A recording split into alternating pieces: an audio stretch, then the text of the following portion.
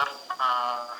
ನಮಸ್ಕಾರ ಡಾಕ್ಟರ್ ಕೃಷ್ಣಮೂರ್ತಿ ಅವರಿಗೆ, ಮತ್ತೆ ನಮಸ್ಕಾರ ಶ್ರೇಯಸ್ ಅವರೇ. ನಮಸ್ತೆ. ನಮಸ್ತೆ. ನಮಸ್ತೆ ಸರ್. ನಿನ್ನೆ ಮುಂದುವರೆದ ಭಾಗವಾಗಿ ಸ್ಪಿರಿಚುವಲ್ ವೈಬ್ಸ್ ನ ಕಡೆಗೆ ನಾವು ಆಹಾರ ಮತ್ತು ಆಧ್ಯಾತ್ಮದ ಬಗ್ಗೆ ಇವತ್ತು ಡಿಸ್ಕಸ್ ಮಾಡ್ತೀವಿ. ಸೊ ಮೊದಲನೇಗೆ ನಮ್ಮ ಡಾಕ್ಟರ್ ಕೃಷ್ಣಮೂರ್ತಿ ಅವ್ರನ್ನ ಬೆಳಗ್ಗೆ ನೆರೆದಿರುವ ಎಲ್ಲ ಕೇಳುಗರಿಗೂ ಇವತ್ತು ನಾವು ಸ್ಪಿರಿಚುವಾಲಿಟಿ ವಿತ್ ಫುಡ್ ಹೇಗೆ ಅಫೆಕ್ಟ್ ಆಗುತ್ತೆ ಅನ್ನೋದ್ರ ಬಗ್ಗೆ ನಿನ್ನೆ ಮಾತಾಡ್ತಿದ್ವಿ. ಅದರ ಮುಂದುವರೆದ ಭಾಗವಾಗಿ ಇವತ್ತು ಮಾತಾಡ್ತೀವಿ. ಸೊ ಎಲ್ರಿಗೂ ವೆಲ್ಕಮ್. ಮೊದಲನೇ ಇದು ಜವನೇರ್ ಪೇಜ್ ಅವರು ನಡೆಸ್ಕೊಡೋದು. ಪ್ರತಿದಿನ ಸ್ಪಿರಿಚುವಾಲಿಟಿ ಬಗ್ಗೆ ಹೊಸ ಹೊಸ ಟಾಪಿಕ್ ತಗೊಂಡು ಮಾತಾಡ್ತಿರ್ತೀವಿ. ವಾರದಲ್ಲಿ 3 ದಿನ ಮೂಲ ರಾಮಾಯಣ ಕೂಡ ನಡೆಯುತ್ತೆ. ಇದು ಇಷ್ಟವಾದಲ್ಲಿ ಪೇಜ್ ಫಾಲೋ ಮಾಡಿದ್ರೆ ನಿಮ್ಗೆ ಇದಾಗುತ್ತೆ. ಈಗ ಫಾಲೋ ಇಲ್ಲ ಅನ್ಸುತ್ತೆ, ಜಾಯಿನ್ ಆದ್ರೆ ಪೇಜ್ಗೆ ನಿಮ್ಗೆ ಅಲರ್ಟ್ ಬರುತ್ತೆ. ಸೊ ನಮ್ಮ ಡಾಕ್ಟರ್ ಕೃಷ್ಣಮೂರ್ತಿ ಅವರ ಹತ್ರ ಮಾತಾಡ್ಲಿಕ್ಕೆ ಕೇಳ್ಕೊಂತೀನಿ. ಸರ್, ನಿನ್ನೆ ನೀವು ಮುಂದುವರಿಸ್ತೀನಿ ಅಂತ ಹೇಳಿದ್ರಲ್ಲ, ಅದನ್ನೇ ಈಗ ಓಕೆ ಮಾಡ್ತೀರಾ? ಓಕೆ. ಸುಮೇಶ್ ಸರ್, ಅಮರಣ್ಣ, ಹಾಗೆ ಇಲ್ಲಿ ಶ್ರೇಯಸ್ ಅವರಿದ್ದಾರೆ, ಸಂಧ್ಯಾ ಮೇಡಮ್ ಅವರಿದ್ದಾರೆ, ಎಲ್ರಿಗೂ ಕೂಡ, ಹಾಗೆ ಇಲ್ಲಿ ಸೇರಿರುವ ಎಲ್ರಿಗೂ ನಮಸ್ಕಾರ. ನಿನ್ನೆ ನಾವು ಆಹಾರ ತಯಾರಿ. ಹೌದು ಸರ್, ನಮಸ್ಕಾರ. ಒಂದು ರಿಕ್ವೆಸ್ಟ್ ಇದೆ, ನನ್ನ ಸರನ್ ಬಿಡಿ ಸುಮೇಶ್ ಅಂತ ಕರೀ. Okay okay okay okay, thank you. Padmanabha sir, ನಮಸ್ತೆ. ನಮಸ್ತೆ. ನಮಸ್ತೆ ಹೇಳಿ. ನಮಸ್ತೆ ಸರ್. ಶುರು ಮಾಡುವಲ್ಲ ಸರ್? ಹೌದು ಸರ್. ಪದ್ಮನಾಭ್ ಸರ್, ಈಗ ನಿನ್ನೆ ನಾವು ಆಹಾರ ತಯಾರಿಯ ಬಗ್ಗೆ ನೋಡಿದೆವು. ಆಹಾರ ತಯಾರಿಯಲ್ಲಿ ಹೇಗಿರಬೇಕು, ಮನಸ್ಥಿತಿ ಹೇಗಿರಬೇಕು ಇತ್ಯಾದಿ ವಿಚಾರಗಳನ್ನು. ಇವತ್ತು ಆಹಾರ ಸ್ವೀಕಾರದ ಸಮಯದ ಬಗ್ಗೆ ನೋಡೋಣ. ಅಂದರೆ ಆಹಾರ ಸ್ವೀಕಾರದ ಸಮಯ, ಆಹಾರವನ್ನು ತೆಕ್ಕೊಳ್ಳುವಾಗ, ಊಟ ಮಾಡುವಾಗ ಅಥವಾ ಆಹಾರ ತೆಕ್ಕೊಳ್ಳುವಾಗ, ಆ ಸಮಯದಲ್ಲಿ ಕೇವಲ ಭೌತಿಕವಾದ ಆಹಾರ ಮಾತ್ರ ಅಲ್ಲ, ನಮಗೆ ಕಣ್ಣಿಗೆ ಕಾಣುವ ಆಹಾರ ಮಾತ್ರವಲ್ಲದೆ ಆ ಸಮಯದ ಮನಸ್ಸು, ನಮ್ಮ ಮನಸ್ಸು, ಊಟ ಮಾಡುವವರ ಮನಸ್ಸು ಆಹಾರವಾಗಿ ಸ್ವೀಕರಿಸುವವನ ಧರ್ಮದ ಮೇಲೆ ಪರಿಣಾಮ ಬೀರುತ್ತದೆ. ನಾವು ಊಟ ಮಾಡುವಾಗ ಯಾವುದೋ ದುಃಖದಲ್ಲಿ, ಯಾವುದೋ ಕೋಪದಲ್ಲಿ, ಯಾವುದೋ ಟೆನ್ಷನ್ನಲ್ಲಿ ಊಟ ಮಾಡ್ತಾ ಇದ್ದರೆ ಅದರ ಪರಿಣಾಮ ನಮ್ಮ ಮೇಲೆ ಆಗ್ತದೆ ಅಂತೇಳಿ ಹೇಳ್ತಾರೆ. ಆಹಾರ ಸ್ವೀಕಾರ ಮಾಡಿದವನ ಮೇಲೆ ಪರಿಣಾಮ ಆಗ್ತದೆ, ಸ್ವೀಕಾರ ಮಾಡುವಾಗ ಮನಸ್ಥಿತಿ ಹೇಗುಂಟು ಎನ್ನುವಂಥದ್ದು. ಅದನ್ನು ಕೇವಲ ಖಾದ್ಯ ವಸ್ತುವನ್ನಾಗಿ, ತಿನ್ನುವ ವಸ್ತುವನ್ನಾಗಿ ಮಾತ್ರ ನೋಡದೆ ಅನ್ನಂ ಬ್ರಹ್ಮ ಅಂತ ಹೇಳ್ತಾರೆ ಉಪನಿಷತ್ತು, ವೇದಗಳು ಕೂಡ. ಅಂದರೆ ಬ್ರಹ್ಮ ಮೂಲದಿಂದ ವಿಕಾಸಗೊಂಡ ಇದು, ಅಂದರೆ ಆ ಪರಮಾತ್ಮನಿಂದ ಸೃಷ್ಟಿಯಾದದ್ದು ಎಲ್ಲವೂ ಕೂಡ. ಹಾಗೆ ಈ ಆಹಾರ ವಸ್ತು ಕೂಡ, ಅಂದರೆ ಆ ಪರಮಾತ್ಮ ಎಲ್ಲ ಮನುಷ್ಯರೊಳಗೂ ಇದ್ದಾನೆ. ಹಾಗಾಗಿ ಅಂತಹ ಪರಮಾತ್ಮ ಸ್ವರೂಪದ ರೈತರುಗಳು ಮಾಡಿರ್ತಕ್ಕಂಥ ಈ ಅನ್ನ ಅಥವಾ ಅದನ್ನು ಧಾನ್ಯಗಳು ಇತ್ಯಾದಿಗಳು, ಅಥವಾ ಅದನ್ನು ಬೇಯಿಸಿದಂತಹ ಮಾತೆಯರಿರ್ಬೋದು ಅಥವಾ ಯಾರೇ ಇರ್ಬೋದು, ಒಂದು ಆಹಾರ ತಯಾರು ಮಾಡಿದಂಥವ್ರು, ಅಡಿಗೆ ಮಾಡಿದಂಥವರು. ಹೀಗೆ ಇದು ಬ್ರಹ್ಮ ಮೂಲದಿಂದ ವಿಕಾಸಗೊಂಡಂತಹ ಇದು ತನ್ನನ್ನು ಆ ಮೂಲಕ್ಕೆ ಕರೆದೊಯ್ಯುವ ಸಾಧನ ಎಂಬ ಭಾವದಿಂದ ಪ್ರೀತಿ ತುಂಬಿ ಭಗವದ್ ರಸವೇ ಅಲ್ಲಿ ರಸವಾಗಿ ಮೂಡಿದೆ ಎಂಬ ಭಾವದೊಡನೆ ಸಂತೃಪ್ತಿಯಿಂದ ಆಹಾರ ಸ್ವೀಕಾರ ಮಾಡಬೇಕು. ಆಹಾರ ಸ್ವೀಕಾರದ ಸಮಯದಲ್ಲಿನ ಮನಸ್ಥಿತಿಯ ಪರಿಣಾಮದ ಆ ಅರಿವು ಇದ್ದದ ಕಾರಣವೇ ಋಷಿಗಳು ಭಗವಂತನ ಸ್ಮರಣೆಯೊಂದಿಗೆ, ಭಗವಂತನ ನೆನಪು ಮಾಡಿಕೊಳ್ತಾ ಆಹಾರ ಸ್ವೀಕಾರ ಮಾಡಬೇಕು ಅಂತೇಳಿ ಹೇಳುವಂಥ ನಿಯಮವನ್ನು ತಂದಿದ್ದಾರೆ. ಅಂದರೆ ಕಬಳೆ ಗೋವಿಂದಂ ಅಂತೇಳಿ ಒಂದು ಮಾತಿದೆ. ಅಂದರೆ ಒಂದೊಂದು ತುತ್ತಿಗೂ ಭಗವಂತನ ಸ್ಮರಣೆ ಮಾಡಬೇಕು ಎನ್ನತಕ್ಕಂಥದ್ದು. ಹೇಗೆ ನಾವು ಉಸಿರಾಟ ಮಾಡುವಾಗ ಸೋಹಂ ಸೋಹಂ ಹಂಸಃ ಅಂತೇಳಿ ಹೇಳ್ತೇವೋ, ಅಂದರೆ ಪರಮಾತ್ಮ ಸ್ಮರಣೆ ಹೇಗೆ ನಾವು ಮಾಡಬೇಕೋ, ಒಂದೊಂದು ಉಸಿರಿಗೂ ಒಳಗೆ ತಗೊಳ್ಳುವಾಗ ಸೋಹಂ, ಹೊರಗೆ ಬಿಡುವಾಗ ಹಂಸಃ ಅಂತ ಹೇಳ್ತಾರೆ. ಅದೇ ರೀತಿಯಲ್ಲಿ ಒಂದೊಂದು ತುತ್ತು ಊಟ ಮಾಡುವಾಗ ಕೂಡ ಪರಮಾತ್ಮ ಸ್ಮರಣೆಯನ್ನು ಮಾಡುತ್ತಾ ಪ್ರತಿ ತುತ್ತಿನಲ್ಲಿಯೂ ಭಗವಂತನ ಸ್ಮರಣೆ ಇರಬೇಕು ಅನ್ನತಕ್ಕಂಥದ್ದು. ಹೀಗೆ ಆಹಾರದ ಪ್ರತಿ ರಸವನ್ನೂ ಸವಿಯುತ್ತಾ ಆತನ ಅಪಾರ ಕರುಣೆಯಿಂದ ಇದು ಸಿದ್ಧವಾಗಿದೆ, ಈ ಆಹಾರ ನನಗೆ ಸಿಕ್ಕಿದೆ ಎನ್ನುವಂಥ ಕೃತಜ್ಞತಾ ಭಾವದೊಂದಿಗೆ ನಾವು ಊಟ ಮಾಡಬೇಕು ಅಂತೇಳಿ ಹೇಳ್ತಾರೆ. ಜೊತೆಗೆ ತುತ್ತಿನ ಮೂಲಕ ಒಳಸೇರುವ ಆಹಾರ ಸತ್ವರೂಪವಾಗಿ ಒಳಸೇರಿ ದೇಹವನ್ನು ಸತ್ವಮಯವಾಗಿಸಿ ತನ್ಮೂಲಕ ಭಗವತ್ ಸಾಕ್ಷಾತ್ಕಾರವನ್ನು ಸಿದ್ಧಿಸಲಿ ಎನ್ನತಕ್ಕಂಥ ಪ್ರಾರ್ಥನೆ ಕೂಡ ನಮ್ಮಲ್ಲಿ ಆ ಭಾವ ಇರಬೇಕು. ಅಷ್ಟು ನಮಗೆ ಅದಕ್ಕೆ ಹೇಳಿದ್ದು ಉಪನಿಷತ್ತುಗಳು, ಅನ್ನಂ ನ ನಿಂದ್ಯಾತ್ ತದ್ವ್ರತಂ, ಅನ್ನವನ್ನು ಪರಿಚಕ್ಷೀತ, ಅನ್ನವನ್ನು, ಆಹಾರವನ್ನು ನಿಂದಿಸಬಾರದು, ಆಹಾರವನ್ನು ಚೆಲ್ಲಬಾರದು ಇತ್ಯಾದಿಗಳನ್ನು ಹೇಳ್ತಾರೆ. ನಾವು ನಮ್ಮ ಕೋಪ ಏನೇ ಇರ್ಬೋದು ಅದನ್ನು ಅನ್ನದ ಮೇಲೆ, ಆಹಾರದ ಮೇಲೆ ತೋರಿಸಬಾರ್ದು. ಯಾಕಂದರೆ ಅದೇ ಅನ್ನ ನಮ್ಮನ್ನು ಇಷ್ಟರವರೆಗೆ ಬದುಕಿಸಿರತಕ್ಕಂಥದ್ದು, ನಮ್ಮನ್ನು ಬೆಳೆಸಿರತಕ್ಕಂಥದ್ದು ಎನ್ನುವಂಥ ಆ ಭಗವಂತನ ಭಾವ, ನಮಗೆ ಭಗವದ್ಭಾವ ಅನ್ನದ ಮೇಲೆ ಕೂಡ ಇರಬೇಕು.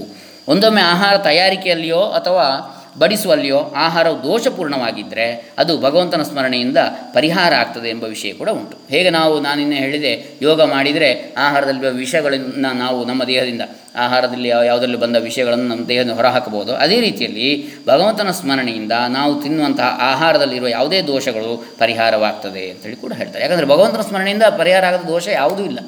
ಈಗ ಜ್ಯೋತಿಷದಲ್ಲಿ ಯಾವ್ಯಾವುದೋ ಪರಿಹಾರಗಳನ್ನು ಹೇಳ್ತಾರೆ, ಅಥವಾ ಯಾವುದೋ ಗ್ರಹದೋಷ ಇದೆ ಅಂತ ಹೇಳ್ತಾರೆ. ಸಕಲ ಗ್ರಹ ಬಲ ನೀನೇ ಸರಸಿಜಾಕ್ಷ. ಯಾವಾಗ ನಾವು ಒಂದು ಬಯಕೆಯನ್ನು, ಒಂದು ದೋಷದ ಪರಿಹಾರಕ್ಕೆ ಅಂತ ಚಿಂತನೆ ಮಾಡ್ತೇವೋ ಆವಾಗ ಆಯಾಯ ಪ್ರಕ್ರಿಯೆಗಳನ್ನು ಮಾಡಬೇಕಾಗುತ್ತೆ ಅದರ ಪರಿಹಾರ. ಯಾವಾಗ ತನಗೆ ಪರಮಾತ್ಮನ ಅನುಗ್ರಹವೇ ಬೇಕು ಅಂತೇಳಿ ನಾವು ಚಿಂತನೆ ಮಾಡ್ತೇವೋ ಆವಾಗ ಆ ಪರಮಾತ್ಮನನ್ನೇ ಸದಾ ನಾವು ಶರಣಾದರೆ, ಭಕ್ತಿಯಿಂದ ಭಜಿಸಿದರೆ, ಆವಾಗ ನಮಗೆ ಎಲ್ಲವೂ ಕೂಡ ಸರಿಯಾಗ್ತದೆ ಭಗವಂತನ ಸ್ಮರಣೆಯಿಂದ. ಹೀಗೆ ಒಂದೊಮ್ಮೆ ಆಹಾರ ತಯಾರಿಕೆಯಲ್ಲಿಯೋ ಬಡಿಸುವಲ್ಲಿಯೋ ಆಹಾರವು ದೋಷಪೂರ್ಣ ಆಗಿದ್ದರೆ ಅದು ನಮಗೆ ಸರಿಯಾಗ್ತದೆ ಭಗವಂತನ ಸ್ಮರಣೆಯಿಂದ ಎನ್ನುವಂಥದ್ದು. ಅನ್ನಂ ಬ್ರಹ್ಮ ರಸೋ ವಿಷ್ಣು ಭೋಕ್ತಾ ದೇವೋ ಮಹೇಶ್ವರ ಇತಿ ಸಂಚಿತ್ಯ ಭುಂಜಾನಂ ದೃಷ್ಟಿದೋಷೋ ನ ಬಾಧತೆ. ಒಂದು ಶ್ಲೋಕ ಇದೆ ಇದಕ್ಕೆ. ಅನ್ನವು ಬ್ರಹ್ಮ, ರಸವು ವಿಷ್ಣು, ಸೇವಿಸುವವನು ಮಹೇಶ್ವರ ಎಂಬ ಭಾವದಿಂದ ಸೇವಿಸಿದರೆ ದೃಷ್ಟಿದೋಷ ಬಾಧಿಸುವುದಿಲ್ಲ ಅಂಥೇಳಿ ಒಂದು ನಿಯಮ. ಈ ಹಿನ್ನೆಲೆಯಲ್ಲಿಯೇ ಭೋಜನ ಕಾಲದಲ್ಲಿ, ಊಟದ ಕಾಲದಲ್ಲಿ ಶ್ಲೋಕಗಳನ್ನು ಹೇಳುತ್ತಲೋ ನಾಮಸ್ಮರಣೆಗಳನ್ನು ಮಾಡುತ್ತಲೋ ಊಟ ಮಾಡುವಂಥದ್ದು ಪದ್ಧತಿಯಲ್ಲಿದೆ. ಹಾಗಾಗಿ ನಾವು ಯಾರ್ಯಾರನ್ನೋ ಬೈಕೊಂಡು, ಯಾರ್ಯಾರನ್ನೋ ದೂರಿಕೊಂಡು, ಅಥವಾ ಇನ್ಯಾವುದೋ ಚಿಂತನೆ, ಯಾವುದೋ ಒಂದು ಇದರ ಬಗ್ಗೆ ಮಾಡುವ ಬದಲು ನಾವು ಲೋಕಹಿತದ ಯಾವ ಪರಮಾತ್ಮ ತತ್ವ ಯಾವುದಿದೆ ಅದರ ಬಗ್ಗೆ ಚಿಂತನೆಯನ್ನು ಮಾಡ್ತಾ ನಾವು ಊಟವನ್ನು ಮಾಡಿದರೆ, ನಾವು ಊಟ ಮಾಡಿದ್ದೆಲ್ಲ ಭಾಳ ಚೆನ್ನಾಗಿ ನಮಗೆ ಮೈಗೆ ಹೇಳ್ಕೊಳ್ತದೆ. ಹಾಗೆ ನಮ್ಮ ಮನಸ್ಸು ಕೂಡ ಆ ರೀತಿಯಲ್ಲಿ ಸಾತ್ವಿಕ ಆಗ್ತದೆ ಅನ್ನತಕ್ಕಂಥದ್ದು ನಾವು ಕಾಣ್ತೇವೆ. ಇನ್ನು ಇವತ್ತು ನಾವು ವಾತ, ಪಿತ್ತ ಮತ್ತು ಕಫ ಇದ್ರ ಬಗ್ಗೆ ಸ್ವಲ್ಪ ನೋಡೋಣ. ಆಯುರ್ವೇದದಲ್ಲಿ 3 ಧಾತುಗಳನ್ನು ಹೇಳ್ತಾರೆ, ತ್ರಿಧಾತು ಅಂತೇಳಿ. ವಾತ, ಪಿತ್ತ, ಕಫಗಳೆನ್ನತಕ್ಕಂಥ 3 ಧಾತುಗಳನ್ನು ತ್ರಿಧಾತು ಎಂದು, ತ್ರಿದೋಷವೆಂದು ಕರೆಯಲಾಗಿದೆ. ದೇಹವನ್ನು ಧರಿಸುವುದರಿಂದ ಧಾತುಗಳು ಅಂಥೇಳಿ ಇವುಗಳು. ವಾತ, ಪಿತ್ತ, ಕಫಗಳು ದೇಹದಲ್ಲಿ ಅಗತ್ಯ, ಬೇಕಾದ್ದು. ವ್ಯತ್ಯಾಸವಾದಾಗ ಅವುಗಳ ಇಂಬ್ಯಾಲೆನ್ಸ್ ಆದರೆ ರೋಗಗಳಿಗೆ ಕಾರಣವಾಗಿ ಸ್ವಾಸ್ಥ್ಯವನ್ನು, ನಮ್ಮ ಆರೋಗ್ಯವನ್ನು ಅದು ಕೆಡಿಸುವುದರಿಂದ ಅವನ್ನೇ ದೋಷಗಳು ಎಂದು ಕೂಡ ಕರಿತೇವೆ. ತ್ರಿದೋಷಗಳು ಸಮಗ್ರ ಜೀವನವನ್ನೇ ವ್ಯಾಪಿಸಿವೆ. ನಮ್ಮ ಅನಾರೋಗ್ಯ ಆಗಲಿಕ್ಕೆ ಕಾರಣ ಇದೆ. ಈ 3 ಯಾವುದು, ಇವುಗಳ ಇಂಬ್ಯಾಲೆನ್ಸ್ ಅಂತ ಆಯುರ್ವೇದ ಪ್ರಕಾರ ಹೇಳ್ತದೆ. ಸೃಷ್ಟಿ, ಸ್ಥಿತಿ, ಲಯಕಾರಕರಾದ ಬ್ರಹ್ಮ, ವಿಷ್ಣು, ಮಹೇಶ್ವರರ ಶಕ್ತಿಯೇ ದೇಹದಲ್ಲಿ ಕಾರ್ಯನಿರ್ವಹಿಸುವಾಗ ಕ್ರಮವಾಗಿ ವಾತ, ಶ್ಲೇಷ್ಮ ಅಥವಾ ಕಫ ಮತ್ತು ಪಿತ್ತ ಅಂತೇಳಿ ಆಗ್ತದೆ ಅಂತ ಸಮನ್ವಯ ಮಾಡ್ತಾರೆ. ವಾತ ಬ್ರಹ್ಮ, ಶ್ಲೇಷ್ಮ ಅಥವಾ ಕಫ ತತ್ವ ವಿಷ್ಣುವಿನಿಂದ, ಆಮೇಲೆ ಮಹೇಶ್ವರ ಶಕ್ತಿ ಪಿತ್ತ ಎನ್ನುವಂಥ ಒಂದು ಸಮನ್ವಯ ಇಲ್ಲಿ ಅಷ್ಟೇ. ಅದನ್ನೇ ಇದು ಅಂತೇಳಿ ಅರ್ಥ ಅಲ್ಲ. ಇವು ದೇಹದಲ್ಲಿ ತಮ್ಮ ತಮ್ಮ ಸ್ಥಾನದಲ್ಲಿ ನಿರ್ದಿಷ್ಟ ಪ್ರಮಾಣದಲ್ಲೇ ಇರಬೇಕು ಅಂತ ಹೇಳ್ತಾರೆ. ಈ 3 ಕೂಡ ಅದು ಹೆಚ್ಚಾದರೂ ರೋಗವೇ, ಕಡಿಮೆ ಆದರೂ ರೋಗವೇ. ಈ 3 ಧಾತುಗಳ ಸಾಮ್ಯಾವಸ್ಥೆಯೇ ಆರೋಗ್ಯ. ಒಂದಕ್ಕೊಂದು ಸಮನಾಗಿದ್ದರೆ, ಅದು ಪೂರಕವಾಗಿದ್ದಾಗ ವೈಷಮ್ಯವೇ ರೋಗ. ಇದೇ ಆಯುರ್ವೇದದ ತತ್ವ.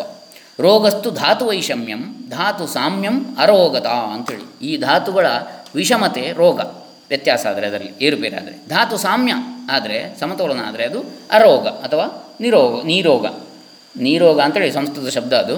ಅಂದರೆ ನಿರ್ರೋಗ, ನೀರೋಗ ಅಂತ. ಈಗ ಅಂತಾರಾಷ್ಟ್ರೀಯ ಅಂತ, ಅಂತರ್ರಾಷ್ಟ್ರೀಯ, ಅಂತಾರಾಷ್ಟ್ರೀಯ ಅಂತೇಳಿ ಆಗ್ತದೆ ಸಂಧಿ ಆಗುವಾಗ. ಹಾಗೆ ನಿರ್ರೋಗ, ನೀರೋಗ ಅಂತೇಳಿ ಹೇಳುವಂಥದ್ದು ಅದರ ಸರಿಯಾದ ಪ್ರಯೋಗ ಇರಲಿ.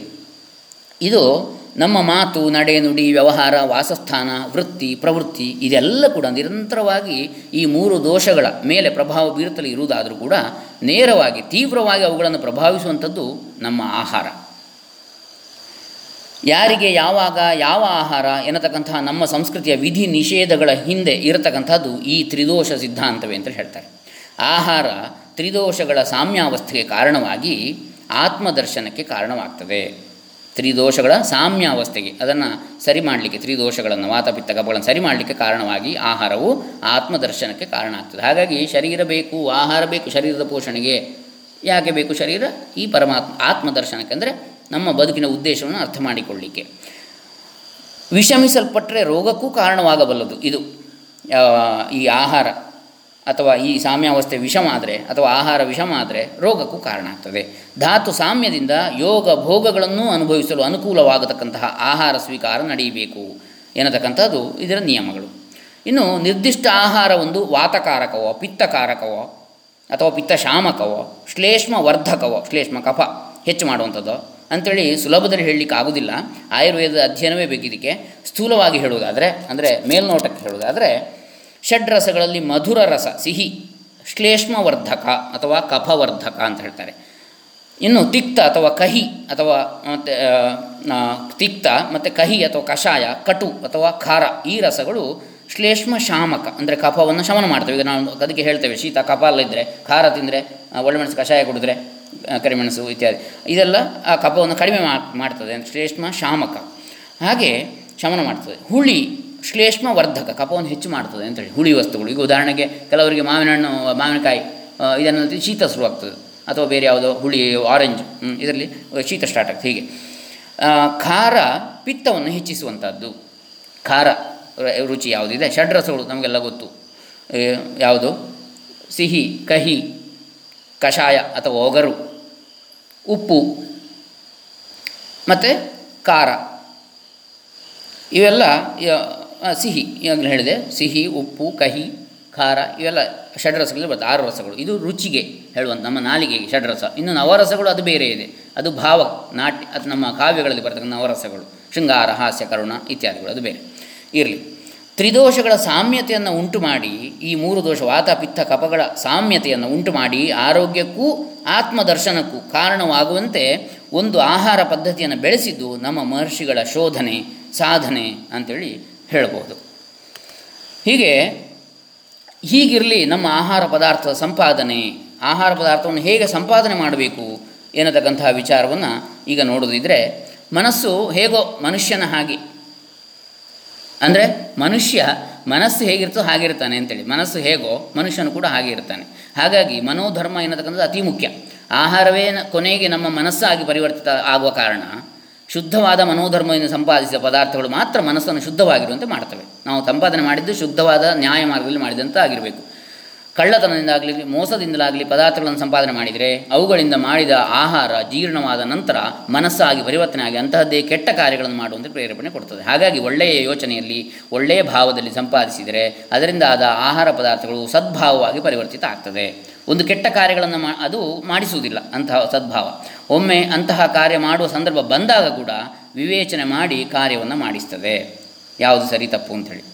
ಈಗ ಪದಾರ್ಥದಲ್ಲಿ ಕಸ, ಕಡ್ಡಿ, ಹುಳ ಮುಂತಾದವುಗಳು ಇರದೇ ಶುದ್ಧವಾಗಿರುವಂತೆ ಎಚ್ಚರ ವಹಿಸ್ತೇವೆ ನಾವು. ನಮಗಷ್ಟು ಶುದ್ಧತೆ ಮಾತ್ರ ಗೊತ್ತು. ಆದರೆ ಅದಕ್ಕಿಂತ ಮುಖ್ಯವಾದದ್ದು ಪದಾರ್ಥಗಳು ಸರಿಯಾದ ದಾರಿಯಿಂದ ಬರುವಂಥದ್ದು, ಉಪಯೋಗಿಸುವ ಪದಾರ್ಥಗಳು ನ್ಯಾಯಯುತವಾದ ಮಾರ್ಗದಲ್ಲಿ ಸಿಕ್ಕಿವೆ ಎನ್ನುವಂಥದ್ದನ್ನು ನಾವು ನೋಡಬೇಕು.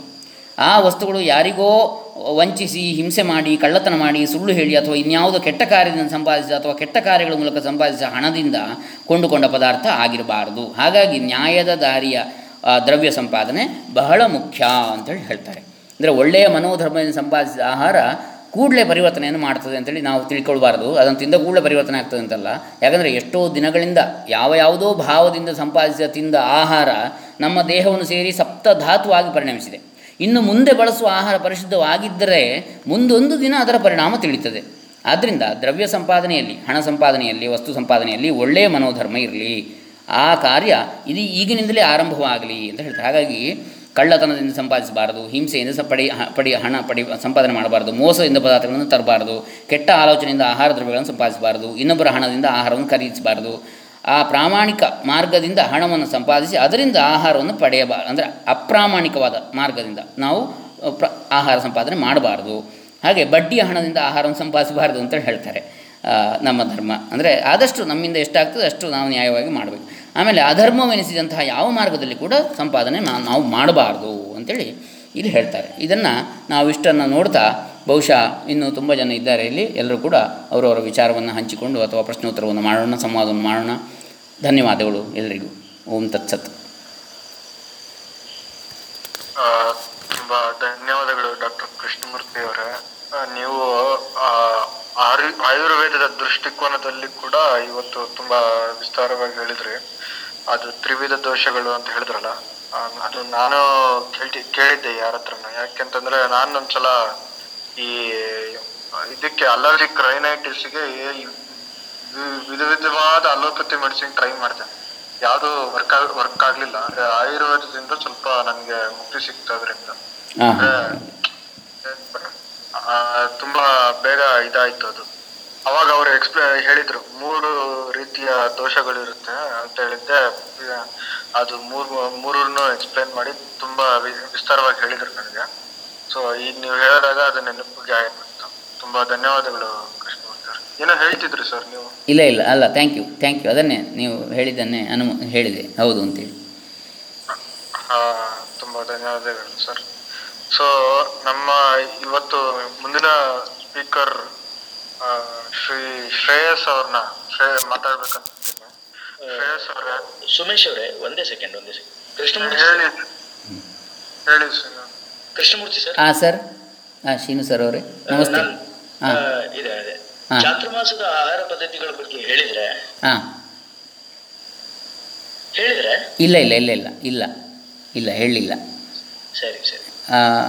ಅದನ್ನು ಹೇಳ್ಬೋದು, ಮುಂದೆ ನಿಮಗೆ ಒಂದು ಟಾಪಿಕ್ ಇಡ್ಬೋದು ಸರ್. ಯಾಕಂದ್ರೆ ನಾನು ಈಗ ಚಾತುರ್ಮಾಸ ಇರೋದ್ರಿಂದ ಅದರ ಆಹಾರ ಪದ್ಧತಿಗಳ ಬಗ್ಗೆ ಮಾತನಾಡಿದ್ರೇನೋ ಅಂತ ಅನ್ಕೊಂಡೆ. ಇಲ್ಲ ಸರ್, ಇಲ್ಲ. ನಾನಂದರೆ ಋತುಗಳ ಬಗ್ಗೆ ಎಲ್ಲ ಹೇಳಲಿಕ್ಕಿದೆ ಸರ್. ಮುಂದೆ ಯಾವ ಋತುವಿಗೆ ಯಾವ ಆಹಾರ ಇತ್ಯಾದಿಗಳಿದೆ. ಚಾತುರ್ಮಾಸದ ಬಗ್ಗೆ ತಾವು ಯಾವ ಸೇವಿಸಬೇಕು ಅನ್ನೋದು ಕೂಡ ಹೌದು. ಇದು ಸರಿ. ಖಂಡಿತ ಸಿನು ಅವರೇ, ನೀವು ಹೇಳಿದ್ದ ಪ್ರಕಾರ ಇನ್ನು ಮುಂದಿನ ಬುಧವಾರದ ಭಾಗದಲ್ಲಿ ಇದನ್ನ ಮತ್ತೆ ಮಾತಾಡುವ ಅಂತ.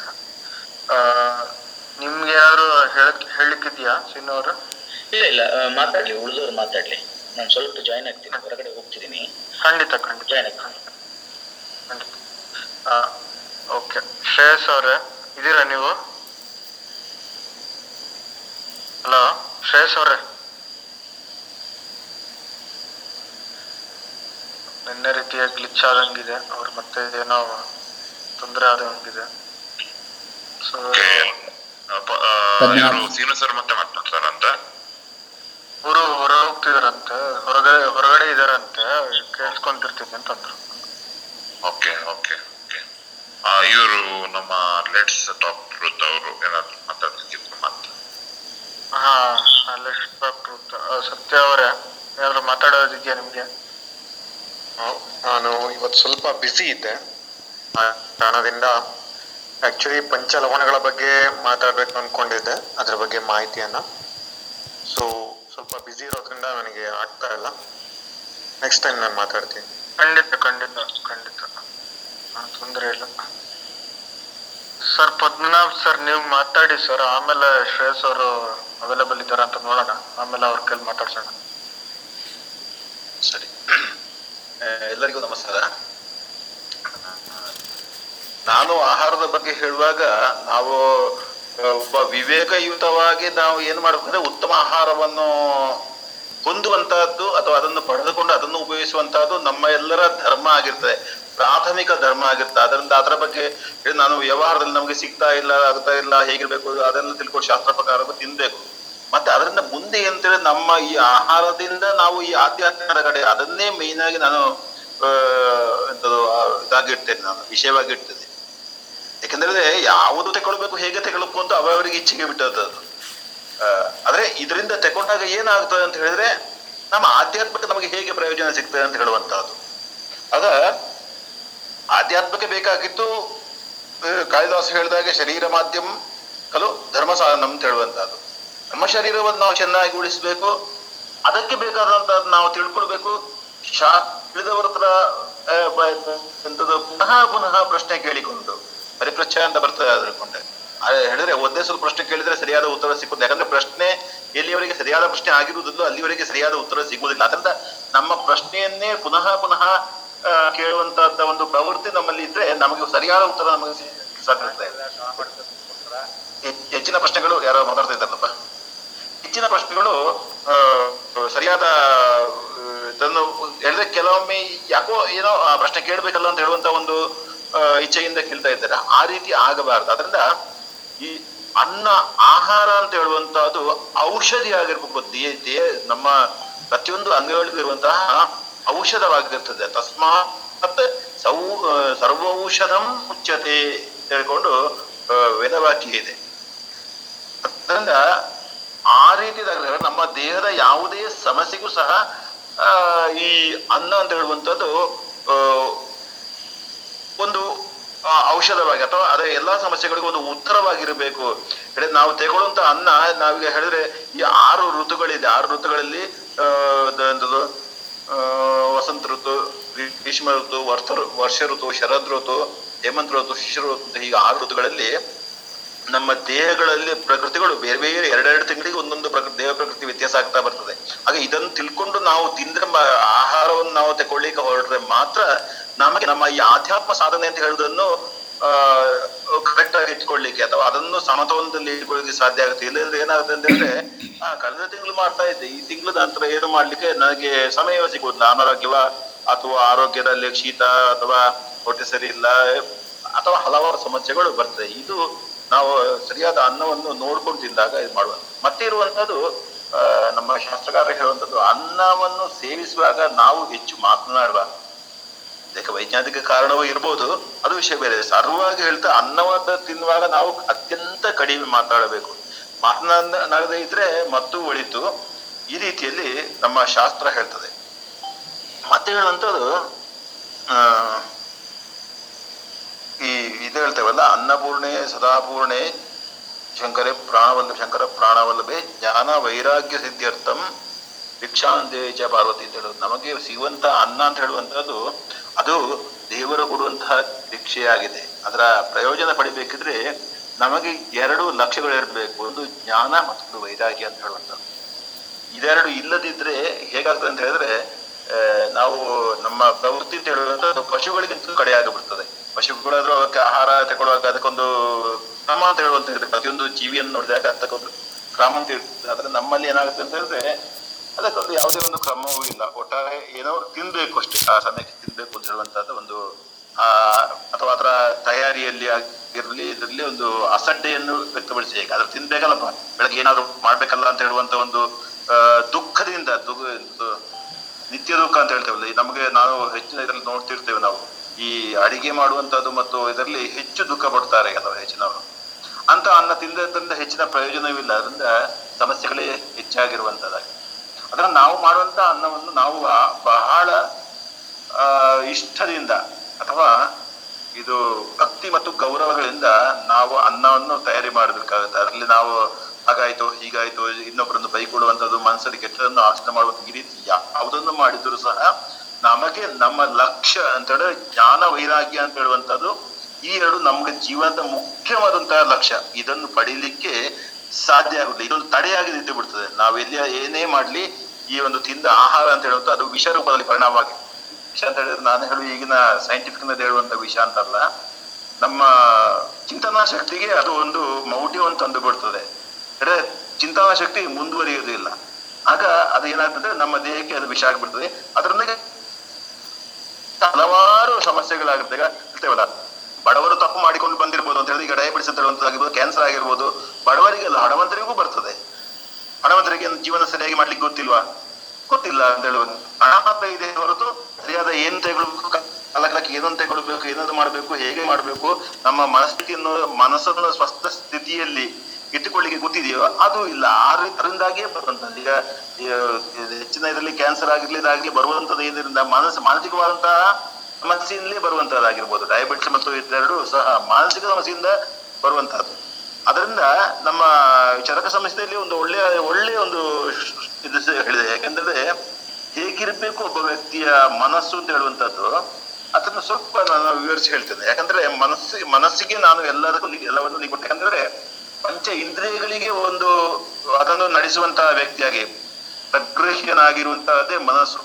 ನಾವು ಮನಸ್ಸನ್ನು ಗೆದ್ದ ನಂತರ ನಾವು ಮುಂದೆ ಹೋಗುವುದಾಗಿರುತ್ತದೆ ಬುದ್ಧಿಯ ಕಡೆಗೆ, ಮತ್ತೆ ಇರುವಂತದ್ದು ಆತ್ಮದ ಕಡೆಗೆ. ಈ ಮನಸ್ಸನ್ನೇ ಗೆಲ್ಲಲಿಕ್ಕೆ ಸಾಧ್ಯ ಇಲ್ಲ ಅಂತ ಇದ್ರೆ, ಅಥವಾ ನಮಗೆ ವಿವೇಚನೆ ಇಲ್ಲ ಇದ್ರೆ, ಯಾವುದು ಒಳ್ಳೆಯದು, ಯಾವುದು ನಮಗೆ ಬೇಕಾದ ನಮಗೆ ಬೇಕಾದಂತಹದನ್ನು, ನಮಗೆ ಉದ್ದೇಶವನ್ನು ಪೂರೈಸುವಂತಹ ವಸ್ತುವನ್ನು ಪೂರೈಸುವಂತಹ ರೀತಿಯಲ್ಲಿ ನಮಗೆ ಆಹಾರವನ್ನು ನಮಗೆ ಪಡೆದುಕೊಳ್ಳಿಕ್ಕೆ ಸಾಧ್ಯ ಇಲ್ಲ ಅಂತ ಇದ್ರೆ, ನಾವು ಮತ್ತೆ ಮನಸ್ಸಿನ ನಿಗ್ರಹವನ್ನು ಅಥವಾ ಮನಸ್ಸನ್ನು ಗೆಲ್ಲುವ ಬಗ್ಗೆ ಯಾವ ರೀತಿ ವಿಚಾರ ಮಾಡಬಹುದಾಗುತ್ತೆ.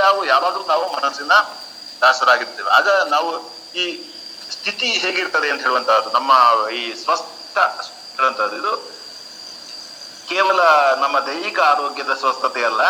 ಚರಕ ಸಮಿತಿಯಲ್ಲಿ ಹೇಳಿದಂತ ಒಂದು ವಾಕ್ಯ, ಇದನ್ನು ಹೊಂದಲಿಕ್ಕೆ ನಮ್ಮ ವರ್ಲ್ಡ್ ಹೆಲ್ತ್ ಆರ್ಗನೈಸೇಷನ್ ಇನ್ನೂ ಸಹ ಪ್ರಯತ್ನ ಪಡ್ತಾ ಇದೆ ಅಷ್ಟೇ. ಆ ಶ್ಲೋಕ ಹೀಗಿದೆ: ಸಮದೋಷ ಸಮಾಗ್ನಿಶ್ಚ ಸಮವಾಯು ಮಲಕ್ರಿಯ ಸಮಚಿತ್ತೇಂದ್ರಿಯ ಮನಃ ಸ್ವಸ್ಥ ಇತ್ಯಭಿಧೀಯತೆ ಅಂತ ಹೇಳುವಂಥದ್ದು. ಅಂದ್ರೆ ಈ ತ್ರಿದೋಷಗಳು ಸಮವಾಗಿರಬೇಕು, ಅಥವಾ ನಮಗೆ ಯುಕ್ತವಾಗಿರಬೇಕು, ನಮ್ಮ ದೇಹ ಪ್ರಕೃತಿ ಅನುಗುಣವಾಗಿ ಯುಕ್ತವಾಗಿರಬೇಕು. ಮತ್ತೆ ಸಮಾಗ್ನಿ, ನಮ್ಮ ಅಗ್ನಿ ಅಂತ ಹೇಳುವಂಥದ್ದು, ಅಗ್ನಿಮಾಂದ್ಯ ಅಂತ ಹೇಳ್ತೇವೆ, ಆಸಿಡಿಟಿ ಅಂತ ಹೇಳ್ತೇವೆ, ಅದರ ಜೊತೆಗೆ ಆಮ್ಲೀಯತೆ ಅಂತ ಹೇಳ್ತೇವೆ, ಅದರ ಜೊತೆಗೆ ವಾಯು ಅಂತ ಹೇಳ್ತೇವೆ, ಅದರಲ್ಲಿ ಪಿತ್ತ ಅಂತ ಹೇಳ್ತೇವೆ, ಪಿತ್ತದಲ್ಲಿ ಹಲವು ಬಗೆಗಳು ಅಂತ ಹೇಳ್ತೇವೆ.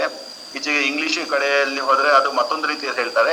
ಇದು ಎಲ್ಲ ಆಗಿದ್ರು ಸಹ ಇದರ ಮೂಲ ಕಾರಣ ಅಂತ ಹೇಳುವಂಥದ್ದು ಜಠರಾಗ್ನಿ ಅಂತ ಹೇಳುತ್ತೆ. ಜಠರಾಗ್ನಿಯಲ್ಲಿ ನಮ್ಮ ನಾವು ತಿಂದಂತಹ ಆಹಾರವನ್ನು ಪಚನ ಕ್ರಿಯೆಗೊಳಿಸುವಂತಹ ಯಾವುದೆಲ್ಲ ರಸಗಳಿವೆ ಅದೆಲ್ಲ ಸೇರುತ್ತದೆ. ಈಗ ಮೇಲೋಜನ ಗ್ರಂಥಿಯಿಂದ ಬರ್ಬೋದು, ಪಿತ್ತಕೋಶದಿಂದ ಬರ್ಬೋದು, ಇನ್ನಿತರ ಕೋಶಗಳಿಂದ ಬರುವಂತಹ ಎಲ್ಲಾ ರಸಗಳು ಇದು ಸರಿಯಾದ ಕ್ರಮದಲ್ಲಿ ಬಂದ್ರೆ ಮಾತ್ರ ನಮಗೆ ಆರೋಗ್ಯ ಇರ್ತದೆ. ನಾವು ಕೆಟ್ಟ ಚಿಂತನೆಯಲ್ಲಿ ಅಥವಾ ದಾರಿ ಬಿಟ್ಟಂತಹ ಚಿಂತನೆ, ಎಂಥದ್ದು ಯಾವುದೇ ಗುರಿ ಇಲ್ಲದ ಚಿಂತನೆಯನ್ನು ಮಾಡ್ತಾ ನಾವು ಆಹಾರವನ್ನು ತಗೊಂಡಾಗ, ಅಥವಾ ನಾವು ತಗೊಳ್ಳುವಂತ ಆಹಾರಕ್ಕೆ ನಾವು ಒಂದು ಶ್ರದ್ಧೆಯನ್ನು ವಹಿಸದೆ ನಾವು ಆಹಾರವನ್ನು ತಗೊಂಡಾಗ ಏನಾಗುತ್ತೆ ಅಂದರೆ ಈ ಸ್ರವಿಸುವ ಅದು ಉಲ್ಟ ಆಗ್ಬಿಡ್ತದೆ. ಅದರಿಂದಾಗಿ ನಮಗೆ ಮೊದಲು ಸಮಸ್ಯೆ ಬರುವಂತ ಅಗ್ನಿಮಾಂದ್ಯ ಅಂತ ಹೇಳುವಂತಹದ್ದು. ಅಪಾನವಾಯು, ಉದಾನವಾಯು ಅಂತ ಹೇಳಿ ಅಪಾನವಾಯುಗೆ ಸಮಸ್ಯೆಗಳು ಶುರುವಾಗ್ತದೆ. ಇತರ ವಾಯುಗಳು ಮೇಲಕ್ಕೆ ಬರ್ತದೆ, ಈ ವಾಯು ದೇಗು ಇರ್ತಿಯಲ್ಲ ಅದರ ನಂತರ ಹೆಚ್ಚು ಇದು ಬರ್ತದೆ, ಕೆಳಗೆ ಅಪಾನವಾಯು ಬರ್ತದೆ, ಅಥವಾ ಅಲ್ಲಿ ದೇಹದಲ್ಲಿ ವಾಯು ಬ್ಲಾಕ್ ಆಗಿಬಿಡ್ತದೆ. ಹೊಟ್ಟೆಯಲ್ಲಿ ಏನಾದ್ರೂ ಒಂದು ಸಣ್ಣ ವಸ್ತು ತಿಂದಾಗ ಹೊಟ್ಟೆ ತುಂಬ ಆಗ್ಬಿಡ್ತದೆ. ಈ ರೀತಿಯ ಸಮಸ್ಯೆಗಳೆಲ್ಲ ಬರ್ತದೆ. ಇದು ಅಗ್ನಿಮಾಂದ್ಯ ಅಂತ ಹೇಳುವಂಥದ್ದು. ಅದಕ್ಕೆ ಸಮಾಗ್ನಿಯನ್ನು ವಹಿಸ್ಲಿಕ್ಕೆ ಬೇಕಾದಂಥದ್ದು ನಾವು ಮಾನಸಿಕ ಚಿಂತನೆ ಬೇಕಾಗುತ್ತದೆ. ಎಷ್ಟೋ ಜನರು ನಾವು ನೋಡಿದೆ, ವಾಯುವಿಗೆ ಅಂತ ಹೇಳಿಕೊಂಡು ಒಂದು 10, 15, 20 ವರ್ಷ ಮದ್ದು ತಗೊಂಡವರು ಇದ್ದಾರೆ. ಯಾಕಂದ್ರೆ ಆಹಾರ ವ್ಯವಸ್ಥೆಯನ್ನು ಸರಿ ಮಾಡದೆ ಇವರು ಮದ್ದು ತಗೊಂಡು ಏನು ಪ್ರಯೋಜನ ನಿತ್ಯವೂ ಇವರಿಗೆ ಇರುವಂತದ್ದು ಅಗ್ನಿಶ್ವೇಯ. ಅದೇ ರೀತಿ ಸಮವಾಯು ಮಲಕ್ರಿಯ ವಾಯು ಅಂತ ಹೇಳಿದ್ರೆ ನಾನು ಹೇಳಿದಷ್ಟೇ, ಅಪಾನ ವಾಯು ಅದಿಲ್ಲ, ಅದು ಹೆಚ್ಚು ಇದಾಗಬಾರ್ದು, ನಮಗೆ ತೊಂದರೆ ಕೊಡೋ ರೀತಿಯಲ್ಲಿ ಆಗಬಾರ್ದು. ಕರುಳುಗಳಲ್ಲಿ ಈ ವಾಯುವಿನ ಒಂದು ಕ್ರಿಯೆ ಊಟ ಹೆಚ್ಚು ಆಗಬಾರದು. ಅದೇ ರೀತಿ ಮಲಮೂತ್ರಾದಿಗಳ ಕ್ರಿಯೆಗಳೇ ಇರ್ತದೆ, ಅದು ಸಹ ಸರಿಯಾಗಿರ್ಬೇಕಾಗಿರ್ತದೆ. ಅದರ ಜೊತೆಗೆ ಎರಡನೇ ಭಾಗದಲ್ಲಿ ಒಂದು ಸಮಚಿತ್ತೇಂದ್ರಿಯ ಮನಃ, ಚಿತ್ತ ಮತ್ತು ಇಂದ್ರಿಯಗಳು, ನಮ್ಮ ಪಂಚೇಂದ್ರಿಯಗಳಿರ್ಬೋದು, ಈ ಮನಸ್ಸಿನ ಭಾಗವಾಗಿರುವಂತಹ ಅಹಮ ಚಿತ್ತ ಅಂತ ಹೇಳ್ತೇವೆ. ಇದೆಲ್ಲ ಒಂದು ಸಮಸ್ಥಿತಿಯಲ್ಲಿ ಇರ್ಬೇಕಾಗುತ್ತೆ. ಅಲ್ಲಿ ಉದ್ವಿಗ್ನತೆ, ಉದ್ವೇಗತೆ ಇದೆಲ್ಲ ಬಂದ್ರೆ ನಾವು ತಿನ್ನುವ ಆಹಾರಕ್ಕೆ ಕೂಡಲೇ ಸಮಸ್ಯೆ ಆಗಿಬಿಡ್ತದೆ. ಅದೇ ರೀತಿ ನಾವು ಆಶೆ ಆಗಿರ್ಬೋದು, ದುಃಖವಾಗಿರ್ಬೋದು, ಇನ್ನೊಬ್ಬರ ಬಗ್ಗೆ ದೋಷ ಆಗಿರ್ಬೋದು, ಇನ್ನೊಬ್ಬರ ಬಗ್ಗೆ ಅಸೂಯೆ ಆಗಿರ್ಬೋದು, ಇನ್ನೊಬ್ಬರ ಬಗ್ಗೆ ಕೋಪ ಆಗಿರ್ಬೋದು, ತಮ್ಮಲ್ಲಿಯೇ ಕೋಪ ಇರ್ಬೋದು, ಅಥವಾ ತಾನು ತಿನ್ನುವ ಆಹಾರ ಸರಿಯಾಗಿಲ್ಲ ಅಂತ ಹೇಳುವಂತ ಆ ಒಂದು ಚಿಂತನೆ, ಅದು ಅತ್ಯಂತ ಕೆಟ್ಟದಾಗಿರ್ತದೆ ಸ್ನೇಹಿತರೆ. ಯಾಕಂತ ಹೇಳಿದ್ರೆ ಇದು ಕೊಟ್ಟದ್ದು ಸರಿ ಇಲ್ಲ ಅಂತ ಹೇಳ್ಕೊಂಡು ನಮ್ಮ ಶಾಸ್ತ್ರದಲ್ಲಿ ಹೇಳುವಂತ ನೀವು ಅನ್ನವನ್ನು ಅರ್ಧದಲ್ಲಿ ಬಿಟ್ಟು ಹೊಯ್ದು ಹೋಗಬಾರ್ದು ಅಂತ. ಆದ್ರೆ ಹೆಚ್ಚಿನ ಜನರಲ್ಲಿ ಈ ಒಂದು ಪ್ರವೃತ್ತಿ ಅಂತ ಹೇಳುವಂತ ಅನ್ನದ್ವೇಷ ತನ, ಈ ಅನ್ನದ್ವೇಷದ ತನ ನಮ್ಮಲ್ಲಿರುವಂತಹದ್ದು ಅದು ದೊಡ್ಡ ಸಮಸ್ಯೆಗೆ ಕಾರಣ ಆಗ್ತದೆ. ಅನ್ನವನ್ನು ಯಾವಾಗಲೂ ನಾವು ದ್ವೇಷಿಸಬಾರ್ದು. ನಮಗೆ ಎಷ್ಟು ಬೇಕು ಅದಕ್ಕಿಂತ ಕಡಿಮೆಯೇ ನಾವು ಸ್ವೀಕರಿಸಿಕೊಂಡು ಮುಂದೆ ನಮಗೆ ಬೇಕು ಅಂತ ಹೇಳುವಂತಹ ಒಂದು ಇಷ್ಟವನ್ನು ಅಥವಾ ಆಹಾರದ ಮೇಲಿರುವಂತಹ ಒಂದು ಇದನ್ನು ಉಳಿಸಿಕೊಂಡೇ ನಾವು ಊಟ ಮಾಡ್ತಾ ಇರಬೇಕಷ್ಟೇ. ಬೇಕಾದಷ್ಟು ನಾನು ಹಣ ಕೊಟ್ಟದಲ್ವಾ, ಅದು ಕೆಲವರಲ್ಲಿ ನಾನು ಕೇಳ್ತೇನೆ, ನಾನು ಹಣ ಕೊಟ್ಟದಲ್ವ, ನಾನು ಬಿಸಾಡಿದ್ರೆ ಏನು ಹೇಳುವ ಪ್ರಶ್ನೆ. ಅದು ಅಲ್ಲ ಇಲ್ಲಿ ಪ್ರಶ್ನೆ. ನೀವು ಹಣ ಕೊಟ್ಟಿದ್ರೆ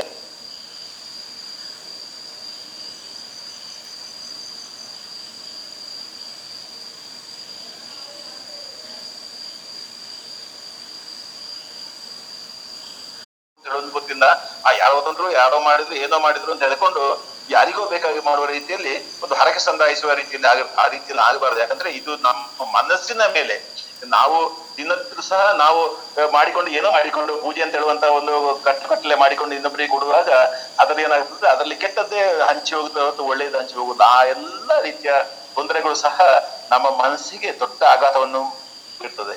ಕೊನೆಗೆ ಹೇಳ್ಬೋದು, ನಾನು ಏನ್ ತಪ್ಪು ಮಾಡಿದ್ದೇನೆ ದೇವರೇ ಅಂತ ಹೇಳ್ಕೊಂಡು ದೇವರಲ್ಲಿ ಕಂಪ್ಲೇಂಟ್ ಕೊಡುವಂತಹ ಸ್ಥಿತಿಗೆ ನಾವು ಬರಬಾರ್ದು. ನಾವು ಮೊದಲೇ ನಾವು ವಿವೇಕಯುಕ್ತವಾಗಿ ಚಿಂತನೆ ಮಾಡಿದ್ರೆ ಒಳ್ಳೆಯ ರೀತಿಯ ನಮ್ಮ ಜೀವನ ಕ್ರಮದ ಆ ಸೆಟಪ್ ಅಂತ ಹೇಳುವಂತ ಒಂದು ಸರಿಯಾದ ಒಂದು ನಿಯಮಕ್ಕೆ ಬಂದುಬಿಟ್ರೆ, ಒಂದು ಪ್ರೀ ಕ್ಯಾಲ್ಕುಲೇಟರ್ ಅಥವಾ ಯೋಜನಾಬದ್ಧವಾಗಿ ಮಾಡಿದ್ರೆ ನಮಗೆ ಈ ಆಧ್ಯಾತ್ಮದ ಈ ಸಂತೋಷವನ್ನು ನಾವು ಪಡಿಬಹುದಾಗಿರ್ತದೆ. ಇಲ್ಲದ್ರೆ ಆಧ್ಯಾತ್ಮಕ್ಕೆ ನಾವು ಮುಟ್ಟಿಗೆ ಸಾಧ್ಯ. ಯಾಕಂದ್ರೆ ಮನಸ್ಸನ್ನು ಗೆಲ್ಲದೆ ನೀವು ಮುಂದೆ ಹೋಗುವಂತ ಇದುವೇ ಇಲ್ಲ. ಈ ಮನಸ್ಸನ್ನು ಗೆದ್ರೆ ಮಾತ್ರ, ಈ ಸ್ವಸ್ಥನಾಗಿದ್ರೆ ಮಾತ್ರ ನಮಗೆ ಆಧ್ಯಾತ್ಮದ ಬಗ್ಗೆ ನಿರಂತರವಾಗಿ ಚಿಂತನೆ ಮಾಡ್ಲಿಕ್ಕೆ ಸಾಧ್ಯ ಆಗುತ್ತೆ. ಅದರಿಂದ ಈ ಆಹಾರ ಮತ್ತು ಆಧ್ಯಾತ್ಮ ಅಂತ ಹೇಳುವಂತ ಈ ಟಾಪಿಕ್ನ ಮುಖ್ಯ ವಿಷಯ ಅಷ್ಟೇ. ನಾವು ನಮಗೆ ಲಭಿಸುವಂತಹದ್ದು ಸಾವಿರಗಳಲ್ಲಿ 999 ಸಹ ನಮಗೆ ಯೋಗ್ಯವಾದದ್ದು ಅಲ್ಲದೆ ಇರಬಹುದು. ಆಗ ನಾವು ಅದರಲ್ಲಿ ಆ ಒಂದು ಯೋಗ್ಯವಾದ್ದು ಯಾವುದು ಅಂತ ಹೇಳುವಂತಹದನ್ನು ಹುಡುಕುವಲ್ಲಿ ನಾವು ಪ್ರಯತ್ನ ಪಡ್ಬೇಕು. ನಾವು ಚಿನ್ನ ಅಂತ ಹೇಳಿಕೊಂಡು ತಾಮ್ರವನ್ನು ಅಥವಾ ಇನ್ಯಾವುದೋ ಹಳದಿ ಲೋಹವನ್ನು ನಾವು ಖರೀದಿ ಮಾಡೋದು. ಚಿನ್ನ ಅಂತ ಹೇಳುವಾಗ ನಾವು 24 ಕ್ಯಾರೆಟ್ ಅಥವಾ 22 ಕ್ಯಾರೆಟ್ ಅಂತ ಹೇಳೋದಕ್ಕೆ ಆ ಒಂದು ಆಸ್ತೆಯನ್ನು ಅಥವಾ ಆ ಒಂದು ಶ್ರದ್ಧೆಯನ್ನು ವಹಿಸಿಕೊಂಡೇ ನಾವು ತೆಗೊಳ್ತೇವೆ. ಪುನಃ ಪರೀಕ್ಷೆ ಮಾಡಿ ತಗೊಳ್ತಾ ಇರ್ತೇವೆ. ಅದೇ ರೀತಿಯಲ್ಲಿ ನಮ್ಮ ಜೀವನ ಅಂತ ಹೇಳುವಂಥದ್ದು, ನಮಗೆ ದೇಹ ಅಂತ ಕೊಟ್ಟದ್ದು ಅದು ಸಹ ಒಂದು ಬಂಗಾರದ ರೀತಿಯಲ್ಲಿ ಇರುವಂತದ್ದಾಗಿರ್ತದೆ. ನಾವು ಸಣ್ಣ ಮಕ್ಕಳಿಗೆ ಚಿನ್ನ ಅಂತ ಹೇಳ್ಕೊಂಡು ಹೆಸರು ಇಡ್ತೇವೆ, ದೊಡ್ಡವರಾದಾಗ ಅವರು ಕನ್ನ ಹೊಡೆಯವರಾಗಬಾರ್ದು. ಆ ರೀತಿಯಲ್ಲಿ ಆ ಮಾನಸಿಕವಾದಂತಹ ಸ್ವಸ್ಥತೆ ನಾವು ಬೆಳೆಸಿಕೊಳ್ಬೇಕು. ನಾವು ಚಿನ್ನವಾಗಿರ್ಬೇಕು. ಯಾಕಂದ್ರೆ ನಾವು ಬಯಸುವಂತದ್ದು ಆ ರೀತಿ. ಅದು ನಾವು ಚಿನ್ನವನ್ನು ಇಟ್ಟುಕೊಂಡು ಚಿನ್ನ ಆಗಿರುವುದಲ್ಲ, ನಾವೇ ಸ್ವತಃ ಚಿನ್ನ ಆಗಬೇಕು. ಆಗ ಈ ಆಧ್ಯಾತ್ಮದ ಇಲ್ಲುವಂತಹ ಸಾಕ್ಷಾತ್ಕಾರ ಅಂತ ಹೇಳ್ತಾರೆ. ಆಧ್ಯಾತ್ಮದಲ್ಲಿ ನಾವು ಹಲವು ಹಂತಗಳಲ್ಲಿ ನಾವು ಮುಂದೆ ಹೋಗ್ಬೇಕಾಗಿರ್ತದೆ. ಇದು ಕೇವಲ ಒಂದು ನನಗೆ ಇದು ಗೊತ್ತಾಯ್ತು ಅಂತ ಹೇಳಿ ಗೊತ್ತಾಗುವುದಿಲ್ಲ. ಗ್ರಂಥಗಳೇ ಕೋಟಿಗಟ್ಟಲೆ. ನಮ್ಮ 100 ವರ್ಷದ ಆಯುಷ್ಯ, ನಾವೀಗ 70 ವರ್ಷದ ಆಯುಷ್ಯ ಅಥವಾ 100 ವರ್ಷದ ಆಯುಷ್ಯ, ಮನುಷ್ಯನಿಗೆ ಕೊಟ್ಟಂತಹ 120 ವರ್ಷದ ಆಯುಷ್ಯ, ಇದು ಯಾವುದೂ ನಮಗೆ ಸಾಕಾಗುವುದಿಲ್ಲ. ಭಾರದ್ವಾಜರಂತಹ ಮಹರ್ಷಿಗಳೇ 3 ಜನ್ಮ ಬೇಕು ಅಂತ ಹೇಳಿಕೊಂಡು 3 ಜನ್ಮದ ಆಯುಷ್ಯ ಬೇಕು ನನಗೆ ಈ ಬ್ರಹ್ಮದ ತತ್ವವನ್ನು ತಿಳಿಲಿಕ್ಕೆ ಅಂತ ಹೇಳಿದಾಗ, ಅಷ್ಟು ಅಗಾಧವಾದಂತಹ ಬ್ರಹ್ಮ ತತ್ವವನ್ನು, ಆಧ್ಯಾತ್ಮವನ್ನು ತಿಳಿಲಿಕ್ಕೆ ಬೇಕಿದ್ರೆ ಒಂದು ದಾರಿ ಇರುವಂತದ್ದೇ ಈ ಮನಸ್ಸನ್ನು ಗೆದ್ದುಕೊಂಡು ಮುಂದೆ ಹೋಗುವಂಥದ್ದು ಸಣ್ಣ ಒಂದು ಸ್ಟೆಪ್ ಅಂತ ಹೇಳಿದ್ರೆ, ಭಗವದ್ಗೀತೆಯಲ್ಲಿ ಶ್ರೀಕೃಷ್ಣ ಸ್ವಲ್ಪವೇ ಧರ್ಮಸ್ಯ ಅಂತ ಹೇಳ್ಕೊಂಡು ಶ್ಲೋಕ ಪ್ರಾರಂಭ ಆಗ್ತದೆ. ನೀನು ಒಂದು ಹೆಜ್ಜೆ ಮುಂದೆ ಇಟ್ರೆ ನಿನ್ನನ್ನು ತಗೊಂಡುಕೊಂಡು ಹೋಗ್ಲಿಕ್ಕೆ ನಾವು 10 ಹೆಜ್ಜೆ ಮುಂದೆ ಬರ್ತೇವೆ ಅಂತ ಹೇಳುವ ರೀತಿಯಲ್ಲಿ ಶ್ರೀಕೃಷ್ಣನ ಹೇಳ್ತಿರ್ತಾನೆ. ಆದ್ರೆ ಇದು ಈ ಬ್ರಹ್ಮತತ್ವದ ಲಕ್ಷಣ. ನೀವು ಆ ಕಡೆಗೆ ನೀವು ಮುಖ ಮಾಡಿದ್ರೆ ನಿಮ್ಮನ್ನು ಸೋಲಿಸುವಂತಹ ಒಂದು ಪ್ರಕ್ರಿಯೆ ಅಲ್ಲಿ ನಡೀತಾಗ ಆ ರೀತಿಯಲ್ಲಿ ನಾವು ಚಿಂತನೆ ಮಾಡ್ಬೇಕು. ಉತ್ತಮವಾದ ಯಾವುದು ಅದನ್ನು ನಾನು ಹೊಂದಬೇಕು, ಉತ್ತಮವಾದ ಯಾವ್ದು ನಾವು ಅದನ್ನು ಹೊಂದಬೇಕು, ನಾನು ಉತ್ತಮನಾಗ್ಬೇಕು ಅಂತ ಹೇಳುವಂತದ್ದು ನಮ್ಮ ಜೀವನದಲ್ಲಿ, ನಮ್ಮ ಮನಸ್ಸಿನಲ್ಲಿ ಇದ್ದಾಗ ಈ ಕೆಳಗೆ ಇರುವಂತಹ ಕೆಟ್ಟದ್ದು ಅಂತ ಹೇಳ್ತೇವಲ್ಲ, ಅದೆಲ್ಲ ದೂರ ಹೋಗಿ ನಾವು ಪುನಃ ಶುಭ್ರತೆಯನ್ನು ಪಡಿತೇವೆ. ನಾವೇ 24 ಕ್ಯಾರೆಟ್ ಚಿನ್ನ ಆಗುತ್ತೇವೆ. ಆಗ ಈ ಮನಸ್ಸನ್ನು ಗೆದ್ದಂತೆ ಅಂತ ಹೇಳುವುದು ಮುಂದಿನ ಆಧ್ಯಾತ್ಮಕ್ಕೆ ಬಹಳ ಸುಲಭವಾದಂತಹ ಒಂದು ಮಾರ್ಗ ಆಗುತ್ತದೆ ನಮ್ಮ ಈ ಅನ್ನದಿಂದ ಪ್ರಾರಂಭ ಮಾಡಿದ್ರೆ ಅಂತ ಹೇಳಿಕೊಂಡು ಈ ಅವಕಾಶವನ್ನು ಕೊಟ್ಟದಕ್ಕೆ ಧನ್ಯವಾದವನ್ನು ಹೇಳ್ತಾ ನಾನು ವಿರಮಿಸ್ತೇನೆ. ತುಂಬಾ ಧನ್ಯವಾದಗಳು ಪದ್ಮನಾಭ ಸರ್. ನೀವು ಆಹಾರವನ್ನು ಸ್ವೀಕರಿಸುವ ಮತ್ತು ಆಹಾರದಿಂದ ಹೇಗೆ ನಮ್ಮ ಮನಸ್ಸಿನ ಪ್ರಭಾವ ಬೀರುತ್ತೆ ಅಂತ ತುಂಬಾ ವಿಸ್ತಾರವಾಗಿ ಹೇಳಿದ್ರು. ಹಾಗೂ ಅನ್ನವನ್ನು ಹೇಗೆ ಸ್ವೀಕರಿಸುವಾಗ ಅಂದ್ರೆ ಊಟ ಮಾಡುವಾಗ ಹೇಗೆ ಇರಬೇಕು, ಹೇಗೆ ತಿನ್ಬೇಕು ಅಂತ ಕೆಲವು ವಿಚಾರಗಳನ್ನ ಹೇಳ್ಕೊಟ್ರು. ತುಂಬಾ ಧನ್ಯವಾದಗಳು. ನಮ್ಮ ಮುಂದಿನ ಸ್ಪೀಕರ್ ಈಗ ಶ್ರೇಯಸ್ ಅವ್ರ ಹತ್ರ ಹೋಗ್ತೀನಿ. ಶ್ರೇಯಸ್ ಅವರ ಇದ್ದೀರಾ? ಹಲೋ. ಶ್ರೇಯಸ್ ಅವ್ರ ಕೇಳ್ತಿದ್ಯಾ ಈಗ? ಈಗ ಮಾತಾಡ್ತೀರಾ? ಶ್ರೇಯಸ್ ಅವರು ನ್ಯೂಟ್ರಿಷನಿಸ್ಟ್. ಅವರು ಸೈನ್ಸ್ ಇಂಡಿಯನ್ ಫುಡ್ ನ ಸೈನ್ಸ್ ಇದ್ರಲ್ಲಿ ಹೇಗೆ ಅಫೆಕ್ಟ್ ಆಗುತ್ತೆ ಅಂತ ಹೇಳ್ತಾರೆ. ಈಗ ಆಧ್ಯಾತ್ಮ ಅಂತ ಹೇಳ್ತಿರೋದ್ರಿಂದ ಕೆಲವೊಂದು ನಮ್ಮ ಪದ್ಧತಿ ಆಹಾರ ಶೈಲಿ ಇದೆ ಅಂತ. ಲೈಕ್ ಈ ಕೆಲವೊಂದು ಮನೆಯಲ್ಲಿ ಈ ತರ ಶಾಸ್ತ್ರದಲ್ಲಿ ಊಟ ಮಾಡ್ಬೇಕು ಇರುತ್ತೆ, ಇನ್ ಕೆಲವು ಅದು ನಾವು ಪದ್ಧತಿ ಅಂತ ಮಾಡ್ಕೊಂಡ್ ಬರ್ತೀವಿ. ಇದು ಆಧ್ಯಾತ್ಮದ ರೀತಿಯಲ್ಲಿ ಪದ್ಧತಿ ಅಂತ ನಾವು ಮಾಡ್ಕೊಂಡ್ ಬರ್ತೀವಿ. ಫಾರ್ ಎಕ್ಸಾಂಪಲ್ ನಾವೀಗ ತಗೊಂಡ್ರೆ, ಈಗ ಯಾವ್ದೋ ಒಂದು ಹಬ್ಬದಲ್ಲಿ ಒಂದು ಊಟ ಅಂತಾನೆ ಅನ್ಕೊಳ್ಳಿ, ಓಕೆನಾ? ನಾವಲ್ಲಿ ಬಾಳೆ ಎಲೆನೆ ಯೂಸ್ ಮಾಡ್ತೀವಿ ಅಲ್ವಾ? ಆಲ್ಮೋಸ್ಟ್ ಎಲ್ಲರ ಮೇಲೂ ಒಂದು ಶುಭ ಇರ್ಲಿ, ಒಂದು ಹಬ್ಬದ ಊಟ ಇದ್ದಾಗ ಎಲ್ಲರ ಮೇಲೂ ಸಹ ನಾವು ಬಾಳೆ ಎಲೆನೆ ಯೂಸ್ ಮಾಡೋದು, ಓಕೆನಾ? ಈ ಬಾಳೆ ಎಲೆನಲ್ಲಿ ಏನಿದೆ, ಒಂದು ನಾವು ಲೈಕ್ ಜನರಲ್ ಆಗಿ ನಾವು ಯೋಚನೆ ಮಾಡಿದ್ರೆ ಇದೊಂದು ಎಕೋ ಫ್ರೆಂಡ್ಲಿ, ಲೈಕ್ ಇದು ಏನು ಪ್ಲಾಸ್ಟಿಕ್ ತರ ಆಗ್ಲಿ, ಪೇಪರ್ ತರ ಆಗ್ಲಿ ತುಂಬಾ ದಿನ ಬೇಡ, ನ್ಯಾಚುರಲ್ ಆಗಿ ಅದು ಕೊಳ್ತೋಗುತ್ತೆ, ಅದು ಮತ್ತೆ ನೇಚರ್ಗೆ ಏನು ತೊಂದರೆ ಆಗಲ್ಲ. ಅದು ಒಂದು ಜನರಲ್ ಟಾಪಿಕ್. ಇದು ನಮಗೆ ಏನ್ ಹೆಲ್ತ್ ಬೆನಿಫಿಟ್ ಇದೆ ಅಂತ ತಿಳ್ಕೊಳಕ್ ಹೋದಾಗ ತುಂಬಾನೇ ಇಂಪಾರ್ಟೆಂಟ್ ಇದೆ ಇದ್ರೊಳಗಡೆ. ಇದು ನಾವು ಬಾಳೆ ಎಲೆ ಏನ್ ಯೂಸ್ ಮಾಡ್ತೀವಿ. ಫಸ್ಟ್ ಬಾಳೆ ಎಲೆನಲ್ಲಿ ನೀವು ನೋಡಿರ್ಬೋದು, ನೀರ್ ಹಾಕಿದ್ರೆ ಒಂಥರ ಈ ವ್ಯಾಕ್ಸ್ ಲೇಯರ್ ಮೇಲೆ ಫೀಲ್ ಆಗುತ್ತೆ. ನೀವು ಬಾಳೆಲೆ ಒರೆಸ್ಬೇಕಾದ್ರೆ ಗೊತ್ತಾಗತ್ತೆ. ಒಂಥರ ವ್ಯಾಕ್ಸ್ ಲೇಯರ್ ತರ ಕಾಣುತ್ತೆ, ಕೈಂಡ್ ಆಫ್ ವ್ಯಾಕ್ಸ್ ಆ ತರ ಕಾಣುತ್ತೆ. ಇಲ್ಲಿ ಏನಾಗತ್ತೆ ಅಂದ್ರೆ ಆ ವ್ಯಾಕ್ಸ್ ಲೇಯರ್ ಏನಿದೆ ಅಲ್ಲ ಬಾಳೆ ಎಲೆಗಳಲ್ಲಿ ಒಂದು ಅಂಶ ಏನಿದೆ, ನಾವು ಪ್ರಕೃತಿಯಲ್ಲಿ ಆಂಟಿ ಆಕ್ಸಿಡೆಂಟ್ಸ್ ಅಂತ ನಾವು ಕರಿತೀವಿ. ಓಕೆನಾ, ಇದು ಒಂದು ನ್ಯೂಟ್ರಿಯೆಂಟ್. ಆಂಟಿ ಆಕ್ಸಿಡೆಂಟ್ ಅನ್ನೋದು ನ್ಯೂಟ್ರಿಯೆಂಟ್. ಓಕೆನಾ, ಈ ಕಂಟೆಂಟ್ಸ್ ಈ ಬಾಳೆ ಎಲೆಯಿಂದ ಅಲ್ಲಿ ಏನ್ ಬುಡದಿಂದ ಅದೇನು ಕಟ್ ಮಾಡಿ ಎಷ್ಟೊಂದು ಸೈಜ್ ಬೇಕು ನಾವು ಕಟ್ ಮಾಡ್ತೀವಿ ಅಂತ, ಅಲ್ಲಿ ಇಡೀ ಕಂಪ್ಲೀಟ್ ಬಾಳೆ ಎಲೆ ಈ ಆಂಟಿ ಆಕ್ಸಿಡೆಂಟ್ ಕಂಟೆಂಟ್ ಇದೆ. ಓಕೆನಾ, ಇದು ಕೂಡ ಇದು ಆಕ್ಟಿವ್ ಫಾರ್ಮ್ ಆಗ್ಲಿಕ್ಕೆ ಬರ್ಲಿಕ್ಕೆ ಏನು ಈ ಆಂಟಿ ಆಕ್ಸಿಡೆಂಟ್ಸ್ ಏನಿದೆ ಇದು ಆಕ್ಟಿವ್ ಫಾರ್ಮ್ ಆಗತ್ತೆ. ಅಲ್ಲಿ ಬಿಸಿಯಾದಂತ ಆಹಾರ, ಬಿಸಿಯಾದಂತ ಒಂದು ಪದಾರ್ಥ ಬಿದ್ದಾಗ ಅದು ಆಕ್ಟಿವ್ ಫಾರ್ಮ್ ಆಗತ್ತೆ. ನೀವು ಒಂದು ಟ್ರೈ ಮಾಡಿ ನೋಡಿ. ಲೈಕ್ ಈಗ ನಾವು ಏನೋ ಒಂದು ಪಾರ್ಸೆಲ್ ತರ್ತೀವಿ ಅಂತ ಅನ್ಕೊಳ್ಳಿ. ಲೈಕ್ ಎಕ್ಸಾಂಪಲ್ ಇಡ್ಲಿನೇ, ಆಲ್ಮೋಸ್ಟ್ ಎಲ್ಲ ಮನೆ ನಾವು ಇಡ್ಲಿ ಪಾರ್ಸೆಲ್ ತಂದಿರ್ತೀವಿ ಹೊರಗೆ. ಅಲ್ಲಿ ಏನು ಬಾಳೆ ಎಲೆನಲ್ಲಿ ಪ್ಯಾಕಿಂಗ್ ಮಾಡಿರ್ತಾರೆ. ಓಕೆನಾ, ಅದು ನಿಮ್ಗೆ ಸ್ವಲ್ಪ ಹೊತ್ತು ಬಿಟ್ಟಾದ್ಮೇಲೆ ಅದು ಆರದ ಮೇಲೆ ಅದು ನಿಮ್ಗೆ ಒಂದು ಫ್ಲೇವರ್ ಗೊತ್ತಾಗುತ್ತೆ. ಒಂಥರ ಏನೋ ಒಂಥರ ಫ್ಲೇವರ್, ಎಲೆ ಫ್ಲೇವರ್ ತರ ಒಂಥರ ಬರುತ್ತೆ, ಬಾಳೆ ಎಲೆ ಫ್ಲೇವರೇ ಬಂದಾಗುತ್ತೆ. ಅಲ್ಲಿ ಏನಂತೆ, ಅಲ್ಲಿ ಆಕ್ಟಿವ್ ಫಾರ್ಮ್ ಆಗಿರೋ ಆಂಟಿ ಆಕ್ಸಿಡೆಂಟ್ಸ್ ಅಲ್ಲಿ ಕಂಟೆಂಟ್ ಅಲ್ಲಿ ಕೂತಿರುತ್ತೆ ಆ ಫುಡ್ಡಿನ ಮೇಲೆ. ಸೊ ಹಾಗಾಗಿ ಇದು ನಮ್ಮ ಪೂರ್ವಜರು ಏನಿದ್ರು, ಇಲ್ಲ ಇದನ್ನು ಹೇಗೆ ಶಾಸ್ತ್ರ ಅಂತ ಮಾಡಿದ್ರು ಅಂತ ಲೈಕ್ ಹಿರಿಯರು ಏನಿದ್ರು, ಇದನ್ನ ಒಂದು ಪದ್ಧತಿ, ಬಾಳೆ ಎಲೆನಲ್ಲೇ ಊಟ ಮಾಡ್ಬೇಕು ಅನ್ನೋದು ಒಂದು ಕಂಟೆಂಟ್ ಹೇಳೋದು. ಓಕೆನಾ, ನಾವು ಆಲ್ಮೋಸ್ಟ್ ಹಬ್ಬದಿಂದಲೇ ನಾವು ಬಿಸಿ ಬಿಸಿ ಅಡುಗೆನೆ ಹಾಕೋದು. ಓಕೆನಾ, ಸೊ ಅದಾಯ್ತು. ಈಗ ಎಲೆ ವಿಚಾರ ಆಯ್ತು, ಬಂದ್ ನೆಕ್ಸ್ಟ್ ಈಗ ಕೆಲವರು ಮನೆಯಲ್ಲಿ ಇರ್ಬೋದು, ಲೈಕ್ ಸಿಹಿಯಿಂದಾನೇ ಸ್ಟಾರ್ಟ್ ಮಾಡ್ಬೇಕು, ಲೈಕ್ ಪಾಯಸದಿಂದಾನೇ ಸ್ಟಾರ್ಟ್ ಮಾಡ್ಬೇಕು ಫಸ್ಟ್ ಆಗಿನ ಊಟದಲ್ಲಿ ಹೇಳಿದ್ರು. ಇದು ನನ್ನ ಮುತ್ತಜ್ಜಿ, ನನ್ನ ಅಜ್ಜಿ ಅಮ್ಮ ಹೇಳಿದ ಕತೆ. ಅಂದ್ರೆ ಅವ್ರು ಆಗಿನ ಕಾಲದಲ್ಲೆಲ್ಲ ಲೈಕ್ ಈಗ ನಾವ್ ಹೆಂಗೆ ಬ್ರೇಕ್ಫಾಸ್ಟ್ ಆಗ್ಲಿ ಬೆಳಗ್ಗೆ ತಿಂಡಿ ತಿಂತೀವಿ ಆ ತರ ಎಲ್ಲ ತಿಂತಿರ್ಲಿಲ್ಲ ಅಂತೆ ಅವಾಗ ಅವರೆಲ್ಲ. ಸೊ ಅವರೆಲ್ಲ ಏನಾದ್ರು 11-12 ಗಂಟೆ ಆ ಟೈಮಲ್ಲೆಲ್ಲ ಡೈರೆಕ್ಟ್ ಊಟ ಮಾಡ್ತಿದ್ರಂತೆ ಅವ್ರು.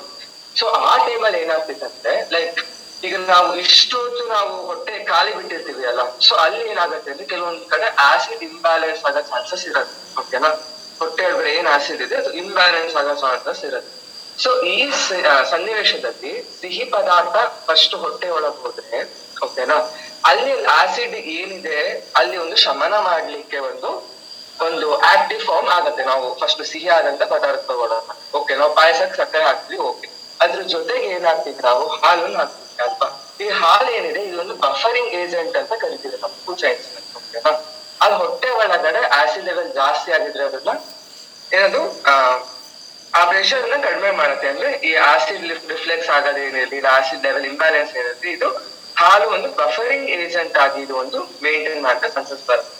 ಓಕೆನಾ, ಇನ್ನ ಕೆಲವೊಂದು ಈಗ ಹೇಳ್ತೀವಿ ಏನು, ಹಿಂದಿನ ಕಾಲದಲ್ಲಿ ಲೈಕ್ ಎಲ್ಲಾ ತರಹದ ಎಣ್ಣೆಗಳು ಇರ್ಲಿಲ್ಲ.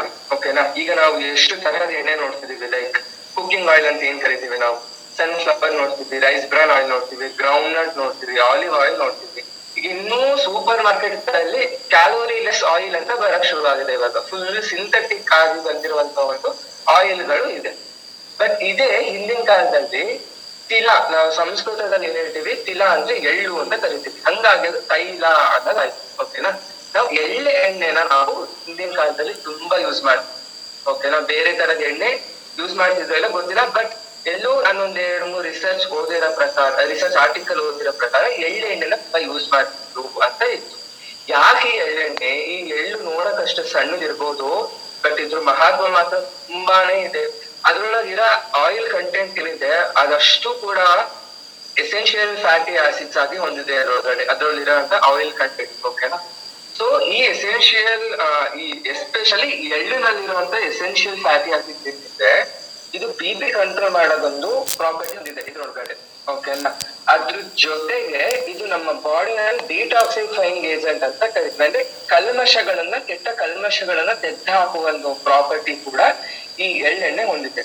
ಅದ್ರ ಜೊತೆಗೆ ಆಂಟಿ ಇನ್ಫ್ಲಾಮೇಟರಿ ಅಂತ ಒಂದು ಕಂಡೀಷನ್ ಉಂಟು. ಓಕೆನಾ, ಇನ್ಫ್ಲಾಮೇಶನ್ ಆಗತ್ತೆ ಕೆಲವೊಂದು ಪಾರ್ಟ್ಗಳಲ್ಲಿ. ಇದು ಆ ಇನ್ಫ್ಲಾಮೇಶನ್ ಆಗದೇ ಇರಂಗೆ ಕೂಡ ಒಂದು ತಡೆಗಟ್ಟುವಂತ ಒಂದು ಪ್ರಾಪರ್ಟಿ ಇದೆ.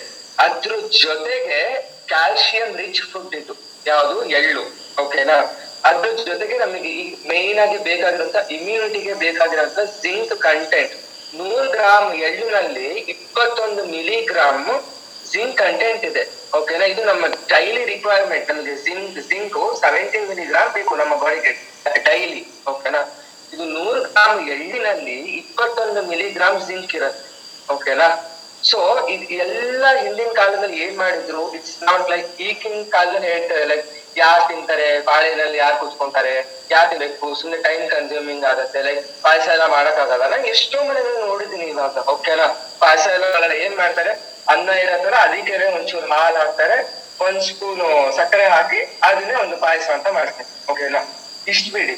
ಇನ್ನು ನಾವು ಕೆಲವೊಂದು ಲೈಕ್ ಈಗ ನಾನು ಮೇನ್ ನನ್ನ ಹಬ್ಬದ ಅಡುಗೆನ ನಾನು ಫೋಕಸ್ ಮಾಡ್ತಾ ಇದ್ದೇನೆ.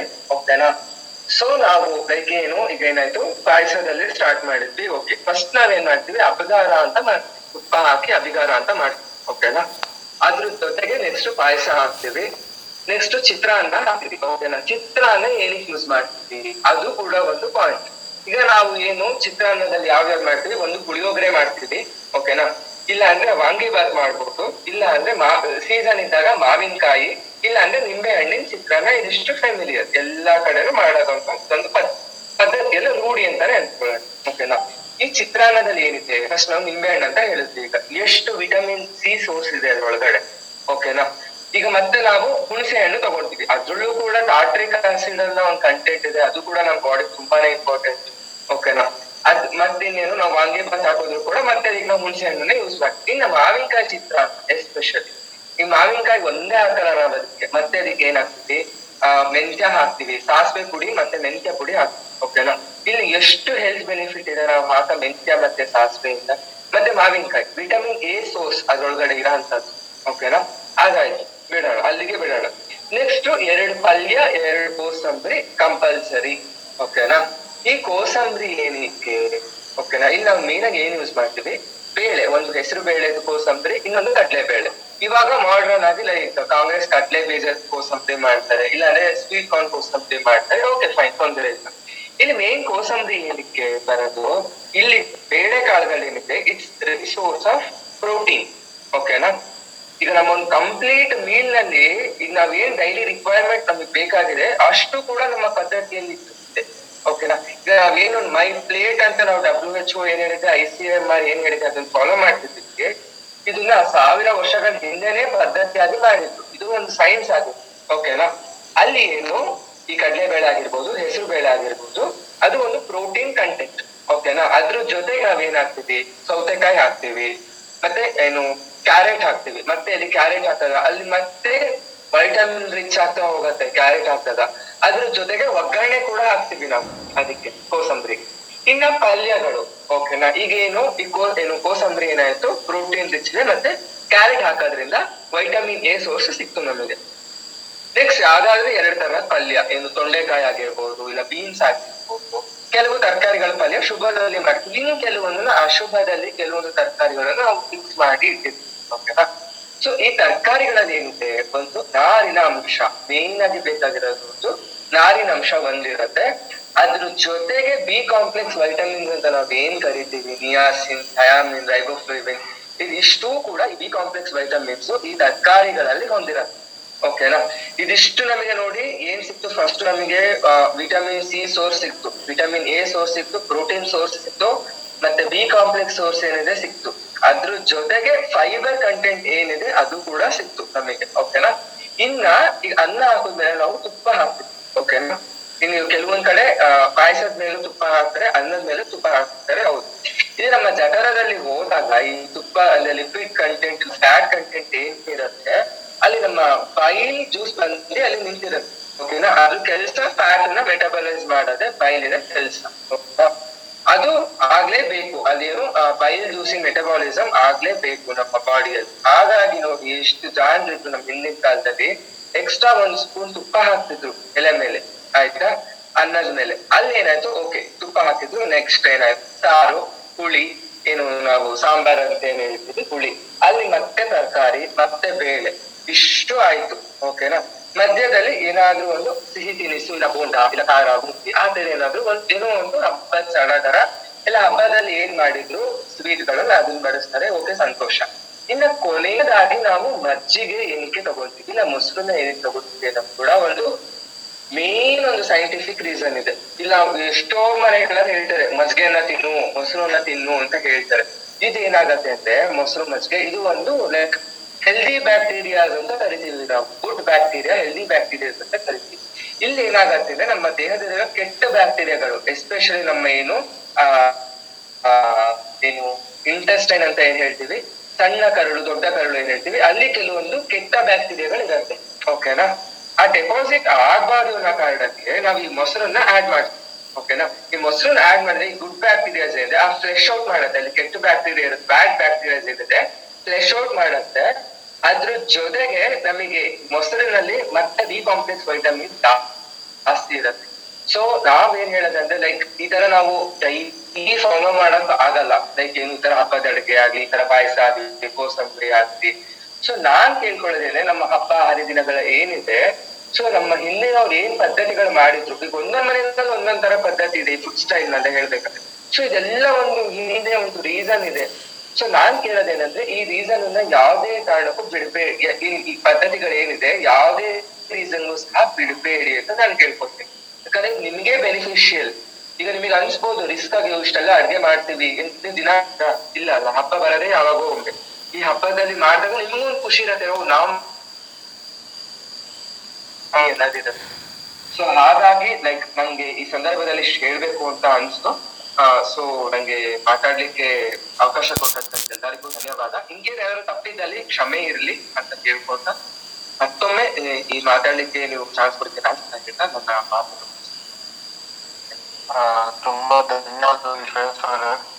ನೀವು ಹಬ್ಬದ ಊಟವನ್ನ ವಿಸ್ತಾರವಾಗಿ ವಿವರಿಸಿ, ಅದು ಒಂದೊಂದು ಸೈನ್ಸ್ ಅದರ ಬಿಹೈಂಡ್, ಅಂದ್ರೆ ಪ್ರತಿಯೊಂದು ನಾವು ಊಟ ಮಾಡ್ತೀವಿ, ಆದ್ರೆ ಎಷ್ಟೋ ಜನಕ್ಕೆ ನಾವು ಯಾಕೆ ಈ ರೀತಿ ಬಾಳೆ ಎಲೆಯಲ್ಲಿ ಊಟ ಮಾಡ್ತೀವಿ ಅನ್ನೋದು ಗೊತ್ತಿರಲ್ಲ. ನೀವು ಅದನ್ನ ಪ್ರತಿಯೊಂದು ನ್ಯೂಟ್ರಿಷನ್ ಪಾಯಿಂಟ್, ಸೈನ್ಸ್ ಪಾಯಿಂಟ್ ಅಲ್ಲೂ ನಮ್ಮ ಹಿರಿಯರು ಹೇಗೆ ಪಾಲನೆ ಮಾಡ್ತಾ ಇದಾರೆ ಆಹಾರ ಪದ್ಧತಿಯನ್ನ, ಅದನ್ನ ಎರಡನ್ನೂ ವಿವರವಾಗಿ ಪ್ರತಿಯೊಂದು ವಸ್ತು, ಇದು ಊಟದ ಪದಾರ್ಥಗಳನ್ನು ವಿವರವಾಗಿ ಹೇಗೆ ಅದು ನಮ್ಮ ಇದು ಆರೋಗ್ಯಕ್ಕೆ ಒಳ್ಳೆಯದು ಅನ್ನೋದನ್ನ ತುಂಬಾ ವಿಸ್ತಾರವಾಗಿ ಹೇಳಿದ್ದಕ್ಕೆ ತುಂಬಾ ಧನ್ಯವಾದಗಳು ಶ್ರೇಯಸ್ ಅವ್ರೆ. ತುಂಬಾ ಧನ್ಯವಾದಗಳು. ಮತ್ತೆ ಬರ್ತಾ ಇರಿ, ಇದೇ ರೀತಿ ನಿಮ್ಮ ನಾಲೆಜ್ ನ ಇಲ್ಲಿ ಹಂಚ್ಕೊಂತ ಇರಿ, ನಿಮ್ಮ ಜ್ಞಾನವನ್ನ ಹಂಚ್ಕೊಂತ ಇರಿ ಅಂತ ಹೇಳ್ತೀನಿ. ಈಗ ಆಮೇಲೆ ಇಲ್ಲಿ ನನಗೆ ನಿನ್ನೆ ಮೋಟಿವೇಟ್ ಆಗಿದ್ದು ಪದ್ಮನಾಭ್ ಸರ್ ಇರ್ಬೋದು, ಮತ್ತೆ ಇಲ್ಲಿ ಕೃಷ್ಣಮೂರ್ತಿ ಸರ್ ಇರ್ಬೋದು, ಇವ್ರು ಮಾತಾಡಿದ ಮಾತಿಗೆ ಲೈಕ್ ಮತ್ತೆ ನಿನ್ನೆ ನಾನು ತುಂಬಾ ರಿಸರ್ಚ್ ಮಾಡಿದೆ ಏನಿರ್ಬೋದು, ಮತ್ತೆ ನಮ್ ಹಿಡನ್ ಸೈನ್ಸ್ ಏನಿದೆ ಏನಿದೆ ಏನಿದೆ ನಿನ್ನೆಲ್ಲ ಹುಡುಕಿದ್ದು. ಕೊನೆಗೆ ಇವಾಗ ಒಂದು ಸವಿಸ್ತಾರವಾಗಿ ಹೇಳ್ಬೇಕು ಅಂತ ನಾನು ಮಧ್ಯಾಹ್ನದಿಂದ ರೆಡಿ ಆಗ್ತಾ ಕೂತಿದ್ದೆ. ನಾನು ಇವತ್ತು ನಾನು ಮಾತಾಡ್ಲೇಬೇಕು ಟೆಲಿಕಾಸ್ಟ್ ಅಂತ. So true motivator sir both. ಇದನ್ನೇ ತಪಸ್ಸು ಅಂತ ಹೇಳೋದು ಶ್ರೇಯಸ್ ಅವರೇ, ಇದನ್ನೇ ನಿಮ್ಮ ತಪಸ್ಸು ಅಂತ ಹೇಳೋದು. ಭಾಳ ಚೆನ್ನಾಗಿ ಮಾತಾಡಿದ್ರಿ, ಭಾಳ ಚೆನ್ನಾಗಿ ಮಾತಾಡಿದ್ರಿ, ಖಂಡಿತ. ಅದು ಇನ್ನೊಂದು ಒಂದು ಅವರು ಕೃಷ್ಣಮೂರ್ತಿ ಸರ್ ಪದ್ಮನಾಭ್ ಸರ್ ಹೇಳೋದು ಒಂದು ಇದಾದ್ರೆ, ನೀವು ಅದನ್ನ ತಲೆಗೆ ಹತ್ತಿಸ್ಕೊಂಡು ಅದನ್ನ ಎಲ್ಲರಿಗೂ ಹಂಚ್ಲೇಬೇಕು ಅಂತ ಪ್ರಯತ್ನ ಪಟ್ರಿ ನೋಡಿ, ಅದು ತುಂಬಾ ಖುಷಿ ಆಯ್ತು. ಮೇ ಬಿ ಗ್ಲಿಚ್ ಇದೆ ಅನ್ಸುತ್ತೆ, ಬರ್ತಾರೆ ಅವರು. ಸೊ ಈಗ ಇನ್ನು ನಮ್ಮ ಹತ್ರ ಇನ್ನೊಂದು 9 ನಿಮಿಷಗಳ ಕಾಲ ಸಮಯ ಇದೆ. ಯಾರಾದ್ರೂ ಯಾವ್ದಾದ್ರು ಪ್ರಶ್ನೆಗಳಿದ್ದರೆ ತಗೊಳಕ್ಕೆ ರೆಡಿ ಇದೀವಿ. ಹ್ಯಾಂಡ್ ರೈಸ್ ಮಾಡಿ ಮೇಲೆ ಬಂದು ಕೇಳಬಹುದು. ನಮಸ್ಕಾರ ಶ್ರೇಯಸ್ ಅವರೇ. ತುಂಬಾ ನಂದು ನೆಟ್ವರ್ಕ್ ಮಿಸ್ ಆಯ್ತು, ಮತ್ತೆ ಹೊರಗೆ ಹೋಗಿದ್ದೆ. ಆಯ್ತಾಯ್ತು, ಅರ್ಥ ಆಯ್ತು. ಅದೇ ನಾನು ಹೇಳ್ತಿದ್ದೆ ನಿಮಗೆ, ನೀವು ಅದನ್ನ ಪೂರ್ತಿ ತಿಳ್ಕೊಂಡು ಒಂಥರ ಎಲ್ಲರಿಗೂ ಹಂಚಬೇಕು ಅನ್ನೋ ನಿಮ್ಮ ಉತ್ಸಾಹ ನೋಡಕ್ ತುಂಬಾ ಖುಷಿ ಆಯ್ತು. ಆಕ್ಚುಲಿ ಇದು ತುಂಬಾ ನೀಡ್ ಇರೋದು. ಯಾಕಂದ್ರೆ ಇವಾಗಿನ ಯೂತ್ಸ್ ಗಳಾಗ್ಲಿ, ಈಗಿನ ಜನರೇಷನ್ ಆಗಿದೆ like they are addicted to ready to eat, ready to ಕುಕ್ಕಿಗೆ ರೆಡಿ, ಆಲ್ಮೋಸ್ಟ್ ಎಲ್ಲ ಅಡಿಕ್ಟ್ ಆಗ್ಬಿಟ್ಟಿದ್ದಾರೆ ಈಗ ಈಗಿನ ಜನರೇಷನ್. ಸೊ ಮೇನ್ ಆಗಿ ಏನ್ ಬೇಕಾಗತ್ತೆ ಅಂದ್ರೆ ಇವರಿಗೆ ಬೇಸಿಕ್ಸ್. ಈಗ ನಾನೇ ಎಷ್ಟೋ ಜನ ಕೇಳ್ತೀನಿ, ನಾನು ಸರ್ವೆ ಮಾಡಿರೋ ಪ್ರಕಾರ ಎಲ್ಲ ready to eat, ready to drink ಆ ತರ ಫುಡ್ಸ್ ಗಳಿಗೆ ಮೊರೆ ಹೋಗ್ತಿದ್ದಾರೆ. ಸೊ ಈ ತರ ನಮ್ಮ ಪದ್ಧತಿಗಳೇನಿದೆ, ಇದರಿಂದ ಏನ್ ಉಪಯೋಗಗಳಿದೆ ಅನ್ನೋದನ್ನ ಮರೀತಿದ್ದಾರೆ. ಸೊ ಎಲ್ಲರಿಗೂ ಮತ್ತೆ ಎಚ್ಚರಿಸ್ಬೇಕು ನಾವು, ಇಲ್ಲ ಈ ಪದ್ಧತಿಗಳೆಲ್ಲ ಮುಂದೆ ಇರೋದೇ ಇಲ್ಲ ಆಮೇಲೆ. ಸೊ ಹಾಗಾಗಿ ಇದನ್ನ ಒಂದು ಮೇನ್ ಏಮ್ ಆಗಿದೆ. ಅದ್ರ ಜೊತೆಗೆ ಕೂಡ ನಾನು ಒಂದು ಲಕ್ಷ್ಯ ಶುರು ಮಾಡ್ಕೊಂಡಿದ್ದೀನಿ. ಸೊ ಒಂದು ನಮಗೆ ಏನ್ ಗೊತ್ತಿದೆ ಒಂದು 4 ಜನಕ್ಕೆ ಹೆಲ್ಪ್ ಆಗ್ಲಿ ಅನ್ನೋದೇ ನನ್ನ ಒಂದು ಉದ್ದೇಶ. ಖಂಡಿತ ಶ್ರೇಯಸ್ ಅವರೇ, ತುಂಬಾ ಧನ್ಯವಾದಗಳು. ಮತ್ತೆ ನಿಮ್ಮ ಒಳ್ಳೆ ಕೆಲಸ ಹಾಗೆ ನಡೀಲಿ. ಹೀಗೆ 4 ಜನಕ್ಕೆ ಆಹಾರದ ವಿಚಾರವಾಗಿ ಜ್ಞಾನವನ್ನ ಹಂಚ್ತಾ ಇದೆ ಅಂತ ಹೇಳಿ ನಾನು ಇನ್ನೊಂದು ಹೇಳಲಿಕ್ಕೆ ಇಷ್ಟಪಡ್ತೀನಿ ಇಲ್ಲಿ. ಈಗ ನೀವೇನು ರೆಡಿ ಫುಡ್ಗಳನ್ನ ಮೊರ ಹೋಗ್ತಿದಾರೆ ಅಂತ ಹೇಳ್ತಿದ್ರಲ್ಲ, ಆ ವಿಚಾರವಾಗಿ ಮಾತಾಡ್ಲಿಕ್ಕೆ ಇಷ್ಟಪಡ್ತೀನಿ. ನಾನು ಇರೋದು ವಿದೇಶದಲ್ಲಿ, ನಾನು ಇರೋದು ಜಪಾನಲ್ಲಿ. ಇಲ್ಲಿ ನಮಗೆ ಯಾವುದೇ ಒಂದು ವಸ್ತು ಬೇಕು ಅಂತಂದ್ರು ಪ್ರತಿಯೊಂದು ವಸ್ತುವನ್ನು ನಾವು ತರಿಸಿ, ಇಂಡಿಯಾದಿಂದಲೇ ತರಿಸಿ ಪ್ರತಿಯೊಂದನ್ನು ನಾವು ಹೇಗೆ ನಾವು ನಮ್ಮ ಆಹಾರ ಪದ್ಧತಿ ಏನಿದೆಯೋ ಅದೇ ರೀತಿಯಲ್ಲೇ ಅಡಿಗೆ ಮಾಡ್ಕೊಂಡು ನಾವು ತಿಂತಾ ಇದ್ವಿ. ಅದು ಇಲ್ಲಿ ನಾನೊಬ್ನೇ ಆತರ ಫಾಲೋ ಮಾಡ್ತಿಲ್ಲ. ಎಷ್ಟೊಂದ್ ಜನ ಇಲ್ಲಿ ನಮ್ಮ ಭಾರತದಿಂದ ಇಲ್ಲಿಗೆ ಬಂದು ಯಾವ್ದೋ ಒಂದು ಕೆಲಸದ ವಿಷಯಕ್ಕಾಗಿ ಅಥವಾ ಇನ್ನೊಂದಕ್ಕಾಗ್ಲಿ ಬಂದು ಇಲ್ಲಿ ನೆಲೆಸಿದಾರಲ್ಲ, ಇವರೆಲ್ಲ ಈ ರೆಡಿ ಟು ಈಟ್ ಫುಡ್ಗಳನ್ನ ಸ್ಟಾಕ್ ಮಾಡಿ ಕಂಪ್ಲೀಟ್ ಆಗಿ ಮನೆಯಲ್ಲೇ ಮಾಡೋದು ಪ್ರಯತ್ನ ಮಾಡ್ತಿದ್ದಾರೆ. ಎಸ್ಪೆಷಲಿ ನಮ್ಮ ಈ ಲಾಕ್ಡೌನ್ ಆಯ್ತಲ್ಲ, ಮೊದಲನೇ ಲಾಕ್ಡೌನ್, ಎರಡನೇ ಲಾಕ್ಡೌನ್ ಎಲ್ಲ ಆಯ್ತಲ್ಲ, ಆದಾಗಂತೂ ಎಲ್ಲರೂ ಏನು ಅಡಿಗೆ ಮನೇಲಿ ಅಡಿಗೆ ಮಾಡಿದ್ದು ಫೋಟೋ ತೆಗೆದಿದ್ದು ಸ್ಟೇಟಸ್ಗೆ ಹತ್ತಿಸಿದ್ದು. ಆದ್ರೆ ಇಲ್ಲಿ ಒಂದು ಅರ್ಥ ಮಾಡ್ಕೋಬೇಕು ಏನು ಅಂತಂದ್ರೆ, ಆಗ ಎಲ್ರು ಮನೆಯಲ್ಲೇ ಮಾಡ್ಕೊಂಡು, ಹೊರಗೇನು ಸಿಗಂಗಿಲ್ಲ, ಎಲ್ರು ಮನೆಯಲ್ಲೇ ಮಾಡ್ಕೊಂಡು ತುಂಬಾ ಅದೇನಂತಾರೆ ಪೌಷ್ಟಿಕಾಂಶ ತುಂಬಿರುವಂತ ಆಹಾರವನ್ನ ತಿನ್ಲಿಕ್ಕೆ ಪ್ರಯತ್ನ ಮಾಡ್ತಿದ್ವಿ. ಅದೇ ತುಂಬಾ ಕಂಟಿನ್ಯೂ ಮಾಡಿದ್ರೆ ನಿಮ್ಮ ಆರೋಗ್ಯ ಕೆಡಲ್ಲ, ನಿಮ್ಮ ಮಾನಸಿಕ ಪರಿಸ್ಥಿತಿನೂ ತುಂಬಾ ಚೆನ್ನಾಗಿರುತ್ತೆ ಅಂತ ಹೇಳ್ತೀನಿ. ಲಾಕ್ಡೌನ್ ಪಾಠ ಚೆನ್ನಾಗಿ ಆಗಿದೆ ಜಗತ್ತಿಗೆ. ಹೌದು, ಕೊರೋನಾ ಪಾಠ. ನಾನು ಮೊನ್ನೆ ಯಾರಿಗೂ ಹೇಳ್ತಿದ್ದೆ, ಕೋವಿಡ್ ಅನ್ನೋದು ಇದೆಯಲ್ಲ, ನಮ್ಮ ಮನುಷ್ಯರಿಗೆ ನಮ್ಮಲ್ಲಿ ಪ್ರಪಂಚದಲ್ಲಿರೋ ಮನುಷ್ಯರಿಗೆ ಒಳ್ಳೆ ಪಾಠ ಕಲಿಸ್ಲಿಕ್ಕೆ ಬಂದಿದಂಗಿದೆ ಅಂತ ಅಂದ್ರೆ ಪಾಸಿಟಿವ್ ನೋಡ್ಬೇಕಾದ್ರೆ ಭಗವಂತನ ಅವತಾರ, ಪಾಸಿಟಿವ್ ಸೈಡ್ ನೋಡ್ಬೇಕು. ಅದೊಂಥರ ಕಲಿಸ್ಲಿಕ್ಕೆ ಬಂದಾಗಿದೆ ಅಂತ ಹೇಳ್ತಿದ್ದವ. ಯಾರಿಗ ಒಂದಲ್ಲ ಎರಡಲ್ಲ ಎಷ್ಟೊಂದು ಶಿಕ್ಷಾ ಅವತಾರ ಅಂತ ಹೇಳ್ಬೋದು, ಶಿಕ್ಷಣ ಮಾಡಿಕೊಡ್ಲಿಕ್ಕೆ. ಹೌದು, ಖಂಡಿತ ಸರ್, ಖಂಡಿತ. ಈಗ ಸರ್ ನೆಕ್ಸ್ಟ್ ಹೇಳಿ ಸರ್.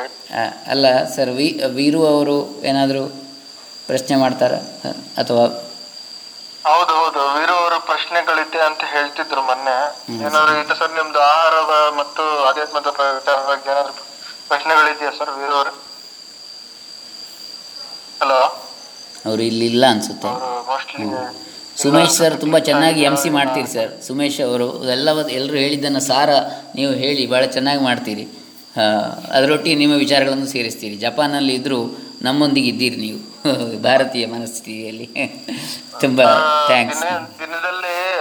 ದಿನದಲ್ಲಿ 1 ಗಂಟೆ ಈ ತರ ವಿಚಾರ ಹಂಚ್ಕೊಳ್ಳೋದ್ರಿಂದ ನನಗೂ ಒಂಥರ ನೆಮ್ಮದಿ ಸಿಗುತ್ತೆ. ನಾನು ಒಂದ್ ಸ್ವಲ್ಪ ಜ್ಞಾನ ಪಡ್ಕೊಂಡವನ್ನ ಆಗ್ತೀನಿ. ಅದಕ್ಕೋಸ್ಕರ ನಾನು ದಿನ ತಪ್ಪದೆ ಪ್ರಯತ್ನ ಮಾಡ್ತೀನಿ ಜಾಯ್ನ್ ಆಗ್ಲಿಕ್ಕೆ. ಯಾವತ್ತೋ ಒಂದಿನ ಸ್ವಲ್ಪ ತುಂಬಾ ಇದಿದ್ದಾಗ ಜಾಯ್ನ್ ಆಗ್ಲಿಕ್ಕೆ ಆಗೋದಿಲ್ಲ. ಅದು ನೋಡೋಣ, ಯಾವತ್ತಾಗುತ್ತೋ ಪ್ರತಿದಿನ ನಾನು ಸೇರ್ತಾ ಇರ್ತೀನಿ. S dear Sumesh. ಸುಮೇಶ್ ಅವರೇ ಮತ್ತೊಬ್ಬರು ಇದ್ದಾರೆ ನೋಡಿ. ಹೌದು, ಶಂಕರ್ ಅವರು. ಹೌದು, ಶಂಕರ್. ಹೌದು, ನಮಸ್ಕಾರ ನಿಶ್ಚಿತ ಅವರೇ. ನೀವೇನಾದ್ರು ಮಾತಾಡೋದಿದ್ಯಾ ಈ ಬಗ್ಗೆ? ಏನಾದ್ರು ಕೇಳೋದಿದ್ಯಾ, ಪ್ರಶ್ನೆ ಕೇಳೋದಿದ್ಯಾ? ನಮಸ್ಕಾರ ಎಲ್ಲರಿಗೂ. ಅಂದ್ರೆ ನನ್ಗೆ ವೇದಿಕೆನ ಶೇರ್ ಮಾಡ್ಕೊಳಕ್ಕೆ ಎಲ್ಲರಿಗೂ ಧನ್ಯವಾದಗಳು. ಹಾಗೆ ಹೌದು, ಸ್ಪಿರಿಚುವಲ್ ಆಹಾರ ಮತ್ತು ಆಧ್ಯಾತ್ಮ ಅಂತ ವಿಚಾರ ಬಂದಾಗ ನನಗೆ ತಿಳಿದಿರೋ ಅಷ್ಟು ಒಂದ್ ಸ್ವಲ್ಪ ಹೇಳೋದಕ್ಕೆ ಇಷ್ಟಪಡ್ತೀನಿ. ಆಧ್ಯಾತ್ಮ ಇವಾಗ ನಾವು ಹೊರಗಡೆಯಿಂದ ಫಾಸ್ಟ್ ಫುಡ್ ಅನ್ನೋದಕ್ಕಿಂತ ಇವಾಗ ನಾವು ಮನೇಲೆ ಎಷ್ಟು ಚೆನ್ನಾಗಿ ಆಹಾರವನ್ನ ಪ್ರಿಪೇರ್ ಮಾಡ್ತಿದೀವಿ ಅನ್ನೋದು ಮುಖ್ಯ ಆಗುತ್ತೆ. ಈಗ ತಾಯಂದಿರಿಗೆ ಹೇಳೋದಾದ್ರೆ, ಇವತ್ತಿನ ದಿನಗಳಲ್ಲಿ ತಾಯಂದಿರು ತುಂಬಾನೇ ಟೆನ್ಷನ್ ತಗೊಂಡಿರ್ತಾರೆ. ಮಕ್ಳಿಗೆ ಸ್ಕೂಲ್ ಕಳಿಸ್ಬೇಕು ಅಥವಾ ಈಗ ಆನ್ಲೈನ್ ಕ್ಲಾಸಸ್, ಸೊ ಇದನ್ ಮಾಡ್ಬೇಕು, ಇನ್ನೇನೋ ಮಾಡ್ಬೇಕು ಮನೇಲಿ, ಅಥವಾ ಒಬ್ಬೊಬ್ರಿಗೂ ಒಂದೊಂಥರ ಅಡಿಗೆಗಳನ್ನ ಮಾಡ್ಕೋಬೇಕು. ಈ ರೀತಿಯಾದಂತ ಟೆನ್ಷನ್ಸ್ ನ ತಗೊಂಡು ಅಡಿಗೆಯನ್ನ ಮಾಡ್ತಾರೆ. ಈ ಒಂದು ವೈಬ್ರೇಷನ್ ಏನಿದೆ, ಅವರಲ್ಲಿರುವಂತ ವೈಬ್ರೇಷನ್ ಹರಿಬರಿ, ಅಂದ್ರೆ ಅದು ಮಾಡ್ಬೇಕು, ಇದು ಮಾಡ್ಬೇಕು, ಅಲ್ಲೂ ಹೋಗ್ಬೇಕು, ಇಲ್ಲೂ ಹೋಗ್ಬೇಕು, ಈ ರೀತಿಯಾದಂತ ವೈಬ್ರೇಷನ್ ನ ಹಾಕಿ ಅವರು ಅಡಿಗೆಯನ್ನ ತಯಾರಿಸಿದಾಗ, ಆ ಒಂದು ಆಹಾರ ಮಕ್ಕಳ ಹೊಟ್ಟೆಗೆ ಸೇರಿದಾಗ ಅವರಲ್ಲೂ ಕೂಡ ಆ ಒಂದು ಇದು ಏನಪ್ಪಾ, ಆ ಒಂದು ಆತಂಕ ಇರ್ಬೋದು, ಆ ಒಂದು ಚಡಪಡಿಕೆ ಇರ್ಬೋದು, ಕೆಲಸ ಮಾಡಿಲ್ಲ ಅನ್ನೋ ಒಂದು ಟೆನ್ಷನ್ ಇರ್ಬೋದು, ಇದೆಲ್ಲ ಶುರು ಆಗುತ್ತೆ. ಅಂದ್ರೆ ಅದು ಯಾವುದೋ ಬೇರೆ ರೀತಿನಲ್ಲಿ, ನಾನ್ ಹೇಳೋದು ತಾಯಿಗೆ ಯಾವ ರೀತಿ ಆಗುತ್ತೋ ಅದೇ ರೀತಿ ಮಕ್ಳಿಗಾಗುತ್ತೆ ಅಂತ ಅಲ್ಲ, ಅಥವಾ ಗಂಡ ಹೆಂಡತಿ ಏನೋ ಒಂದು ವಿಚಾರದಲ್ಲಿ ಮನಸ್ತಾಪಗಳಾಗಿರುತ್ತೆ. ಈ ರೀತಿಯಾದಂತ ಟೆನ್ಷನ್ ಇರುವಾಗ ಏನೋ ಒಂದು ಮನಸ್ತಾಪ, ಜಗಳಗಳು, ಇಂಥ ಟೈಮಲ್ಲಿ ಅದನ್ನೆಲ್ಲ ನಾವು ಹಾಕಿ ಉಣಬಡಿಸ್ತೀವಿ ಮಕ್ಳಿಗೆ. ಸೊ ಇದು ಎಷ್ಟು ಮಟ್ಟಿಗೆ ಅಧ್ಯಾತ್ಮ ಮತ್ತೆ ಆಹಾರ ಅಂತ ಬಂದಿರೋದಕ್ಕೆ ನಾನು ಇಷ್ಟೆಲ್ಲ ಮಾತಾಡ್ಬೇಕಾಗಿ ಬಂತು. ಸೊ ಇದೆಲ್ಲ ಒಂಚೂರು ಕಂಟ್ರೋಲ್ ಮಾಡಿ, ಅಂದ್ರೆ ಆಹಾರ, ಯಾವ ತಾಯಿ ಮನೆಯಲ್ಲಿ ಆಹಾರವನ್ನ ತಯಾರು ಮಾಡ್ತಾ ಇದ್ದಾರೋ ಆ ತಾಯಿ ತುಂಬಾ ಅಚ್ಚುಕಟ್ಟಾಗಿ ಅಟ್ಲೀಸ್ಟ್ ಆ ಒಂದು ಅರ್ಧ ಗಂಟೆ ಇರ್ಬೋದು ಅಥವಾ 15 ನಿಮಿಷ ಇರ್ಬೋದು, ಆ 15 ನಿಮಿಷ ಖುಷಿ ಖುಷಿಯಾಗಿ ನನ್ನ ಮಗು ತಿಂತಾನೆ, ನನ್ನ ಗಂಡ ತಿಂತಾರೆ, ಹೊರಗಡೆ ಹೋಗ್ತಾರೆ, ಅವ್ರಿಗೊಂದು ಒಳ್ಳೆ ವೈಬ್ರೇಷನ್ ಕೊಟ್ಟು ನಾನು ಈ ಅಡ್ಗೆಯನ್ನ ತಯಾರು ಮಾಡಿದಾಗ ಅದ್ರಲ್ಲಿ ನೀವು ಉಪ್ಪು ಕಡಿಮೆ ಹಾಕಿ, ಖಾರ ಕಡಿಮೆ ಹಾಕಿ, ಅಥವಾ ಏನೋ ಒಂದು ಹೆಚ್ಚು ಕಡಿಮೆ ಆದ್ರೂ ಸಮೇತ ಅದು ರುಚಿಕಟ್ಟಾಗಿರುತ್ತೆ. ಸೊ ಆ ವೈಬ್ರೇಷನ್ ಅದಕ್ಕೆ ರುಚಿಯನ್ನ ಬರುತ್ತೆ. ಸೊ ಆಧ್ಯಾತ್ಮ ಮತ್ತೆ ಆಹಾರ ಅಂತ ಬಂದಾಗ ಈ ಒಂದು ವಿಚಾರನ ಹೇಳೋದಕ್ಕೆ ಇಷ್ಟಪಡ್ತೀನಿ. Thank you so much. ಧನ್ಯವಾದಗಳು ಎಲ್ಲರಿಗೂ. ತುಂಬಾ ಧನ್ಯವಾದಗಳು ನಿಷ್ಠಾ ಅವರೇ. ಖಂಡಿತ ಖಂಡಿತ. ಈಗ ಒಂದು ತಾಯಿ ಯಾವುದೇ ಒಂದು ಆಹಾರ ಮಾಡ್ಬೇಕಾದ್ರೆ ತಾಯಿಯ ಮನಸ್ಸು ಎಲ್ರಿಗೂ ಗೊತ್ತು, ಇಡೀ ಪ್ರಪಂಚಕ್ಕೆ ಗೊತ್ತು. ನಮ್ಗೆ ತಾಯಿಯ ಮನಸ್ಸು ಅನ್ನೋದು ಕಲ್ಮಶವಿಲ್ಲದೆ ತನ್ನ ಮಕ್ಕಳಿಗೆ, ತನ್ನ ಕುಟುಂಬಕ್ಕೆ ಮಾಡುವ ಅಡಿಗೆ ಯಾವತ್ತು ಯಾವುದೇ ಒಂದು ಇದಿರಲ್ಲ. ಅದರಲ್ಲಿ ಒಂದು ಉಪ್ಪು ಖಾರನೋ ಕಡಿಮೆ ಇದ್ರೂ ಏನ್ ಪ್ರಾಬ್ಲಮ್ ಆಗಲ್ಲ. ಯಾಕೆಂತಂದ್ರೆ ಅವ್ರ ಪ್ರೀತಿ ಮತ್ತೆ ಅವರೊಂದು ಖುಷಿ ಅಥವಾ ಅದು ಒಂಥರ ಏನಂತಾರೆ ತಾಯಿಯ ಮಮತೆ ಎಲ್ಲ ಸೇರ್ಕೊಂಡು ಮಾಡ್ತಿರ್ತಾರೆ. ಆದ್ರಿಂದ ಒಂದು ಆಹಾರ ಸ್ವೀಕರಿಸಿದಾಗ ಕೂಡ ಅಷ್ಟೇ ನಿಮ್ಮ ಮನಸ್ಥಿತಿ ಒಂದು ಒಳ್ಳೆ ಮನಸ್ಥಿತಿಯಲ್ಲಿ, ಮನಸ್ಸು ಒಂದು ಒಳ್ಳೆ ಸ್ಥಿತಿಯಲ್ಲಿ ಇರುತ್ತೆ ಅಂತ ನಿನ್ನೆ ಕೃಷ್ಣಮೂರ್ತಿ ಸರ್ ಮತ್ತೆ ಪದ್ಮನಾಭ್ ಸರ್ ನಿನ್ನೆನೂ ಮಾತಾಡಿದಾಗ ಇದನ್ನೇ ಹೇಳ್ತಿದ್ರು, ಇವತ್ತು ಮಾತಾಡಿದಾಗ ಅವರು ಆಗ್ಲಿಂದ ಹೇಳ್ತಿದ್ರು. ಅದಕ್ಕೆ ಹೌದು, ಖಂಡಿತ. ಅಂದರೆ ಸ್ವಲ್ಪ ಇದು ಸಂಕ್ಷಿಪ್ತವಾಗಿ ಹೇಳಿದ್ದೀರಾ, ಹೇಳಿ ಸರ್. ಅದೇ ಆಹಾರ, ಈಗ ಮನಸ್ಥಿತಿ ಕಂಟ್ರೋಲ್ ಆಗಲಿಕ್ಕೆ ಮುಖ್ಯವಾಗಿ ನಾನು ಮೊನ್ನೆಯಿಂದಲೇ ಹೇಳ್ತಾ ಇದ್ದೇನೆ, ಯೋಗಾಭ್ಯಾಸವನ್ನು ಮಾಡಲಿಕ್ಕೆ ಒಂದು ಅರ್ಧ ಗಂಟೆ ಆದರೂ ಈಗಾಗಲೇ ಸಮಯದ ಹರಿಬರಿಯ ಬಗ್ಗೆ ಹೇಳಿದರು ನಿಶಿತಾ ಅವರು ಈಗಿನ ಕಾಲಘಟ್ಟದಲ್ಲಿ, ಕರೆಕ್ಟ್ ಅದು. ಆದರೂ ನಾವು ಅದಕ್ಕೆ ನಾನು ಮೊದಲಿನ ಚರ್ಚೆಗಳಲ್ಲಿ ಹೇಳಿದ್ದೆ, ಸಂವಾದದಲ್ಲಿ, ಅಂದರೆ ನಾವು ನಮ್ಮ ವ್ಯವಹಾರಗಳನ್ನು ಆದಷ್ಟು ಮಿತಿಗೊಳಿಸಬೇಕು ಅಂತೇಳಿ, ಲೌಕಿಕ ವ್ಯವಹಾರಗಳನ್ನು. ಆವಾಗಲೇ ನಮಗೆ ಮನಃಶಾಂತಿ ಸಿಗಲಿಕ್ಕೆ ಸಾಧ್ಯ. ನಮಗೆ ಅನಿವಾರ್ಯ ಯಾವುದು, ನಾವು ಮಹತ್ವಾಕಾಂಕ್ಷೆಗಳನ್ನು ಕಡಿಮೆ ಮಾಡಬೇಕು. ಲೌಕಿಕವಾದ ಮಹತ್ವಾಕಾಂಕ್ಷೆಗಳನ್ನು ನಮಗೆ ಎಷ್ಟು ಬೇಕು, ಯಾವ ಮಿತಿಯನ್ನು ಇಟ್ಟುಕೊಳ್ಬೋದು, ಬದುಕಲಿಕ್ಕೆ ನನಗೆ ಒಂದು ಗೌರವಯುತವಾಗಿ ಒಂದು ಶಾಂತಿಯಿಂದ ನೆಮ್ಮದಿಯಿಂದ ಬದುಕಲಿಕ್ಕೆ ಎಷ್ಟು ಬೇಕು ಅಷ್ಟನ್ನು ಸಂಪಾದಿಸುವುದರಲ್ಲಿ ನಾನು ನನ್ನ ವ್ಯವಹಾರವನ್ನು ಸೀಮಿತಗೊಳಿಸಿಕೊಂಡು ಉಳಿದ ಸಮಯವನ್ನು ಅಧ್ಯಾತ್ಮ ಚಿಂತನೆಗೆ ತೊಡಗಿಸಿಕೊಂಡರೆ ಖಂಡಿತ ನಮ್ಮ ಒತ್ತಡಗಳನ್ನು ನಿಭಾಯಿಸಲಿಕ್ಕೆ ಯೋಗಾಭ್ಯಾಸಗಳನ್ನು ಮಾಡ್ತಾ, ಸಾತ್ವಿಕ ಆಹಾರವನ್ನು ಸೇವನೆ ಮಾಡ್ತಾ, ಅಧ್ಯಾತ್ಮ ಚಿಂತನೆಯಲ್ಲಿ ಉಳಿದ ಸಮಯವನ್ನು ನಾವು ಕಾಲ ಕಳೆದರೆ, ಸತ್ಸಂಗ ಇತ್ಯಾದಿಗಳಲ್ಲಿ ಖಂಡಿತವಾಗಿ ನಮ್ಮ ಜೀವನ ಉತ್ತಮವಾಗ್ತದೆ. ಧನ್ಯವಾದಗಳು. ತುಂಬಾ ಧನ್ಯವಾದಗಳು ಕೃಷ್ಣಮೂರ್ತಿ ಅವರೇ. ಅದೇ ನಿಶ್ಚಿತ ಅವ್ರು ಹೇಳಿದಾಗ ನೀವು ಆಹಾರದ ಜೊತೆ ಯೋಗಾಭ್ಯಾಸಗಳು ಇವನ್ನು ಸೇರಿಸಿಕೊಂಡು ಸಾತ್ವಿಕ ಆಹಾರವನ್ನು ಸೇವನೆ ಮಾಡೋದ್ರಿಂದ ನಮ್ಮ ಮನಸ್ಸು ಮತ್ತೆ ನಮ್ಮ ಧ್ಯೇಯ ಎರಡು ಒಂದೇ ಕಡೆ ಇರುತ್ತೆ ಅಂತ ಹೇಳ್ತಿದ್ರೆ ತುಂಬಾ ಧನ್ಯವಾದಗಳು. ಇನ್ಯಾರಿಗಾದ್ರೂ ಏನಾದ್ರು ಕ್ವಶನ್ ಇದ್ರೆ ನಾವು ಈಗ ಸ್ವಲ್ಪ ಹೊತ್ತಿನಲ್ಲಿ ಮುಗಿಸ್ಲಿದ್ದೇವೆ ಕಾರ್ಯಕ್ರಮನ. ಯಾರಿಗಾದ್ರೂ ಕ್ವಶನ್ ಇದ್ರೆ ದಯವಿಟ್ಟು ಹ್ಯಾಂಡ್ ರೈಸ್ ಮಾಡಿ ಫುಲ್ ಮಾಡ್ತೀವಿ, ಕೇಳಬಹುದು. ಇಲ್ಲ ಅಂತಂದ್ರೆ ನಾವು ಕಾರ್ಯಕ್ರಮವನ್ನ ಮುಗಿಸ್ತೀವಿ ಅಂತ ಹೇಳೋದಕ್ಕೆ ಇಷ್ಟಪಡ್ತೀನಿ.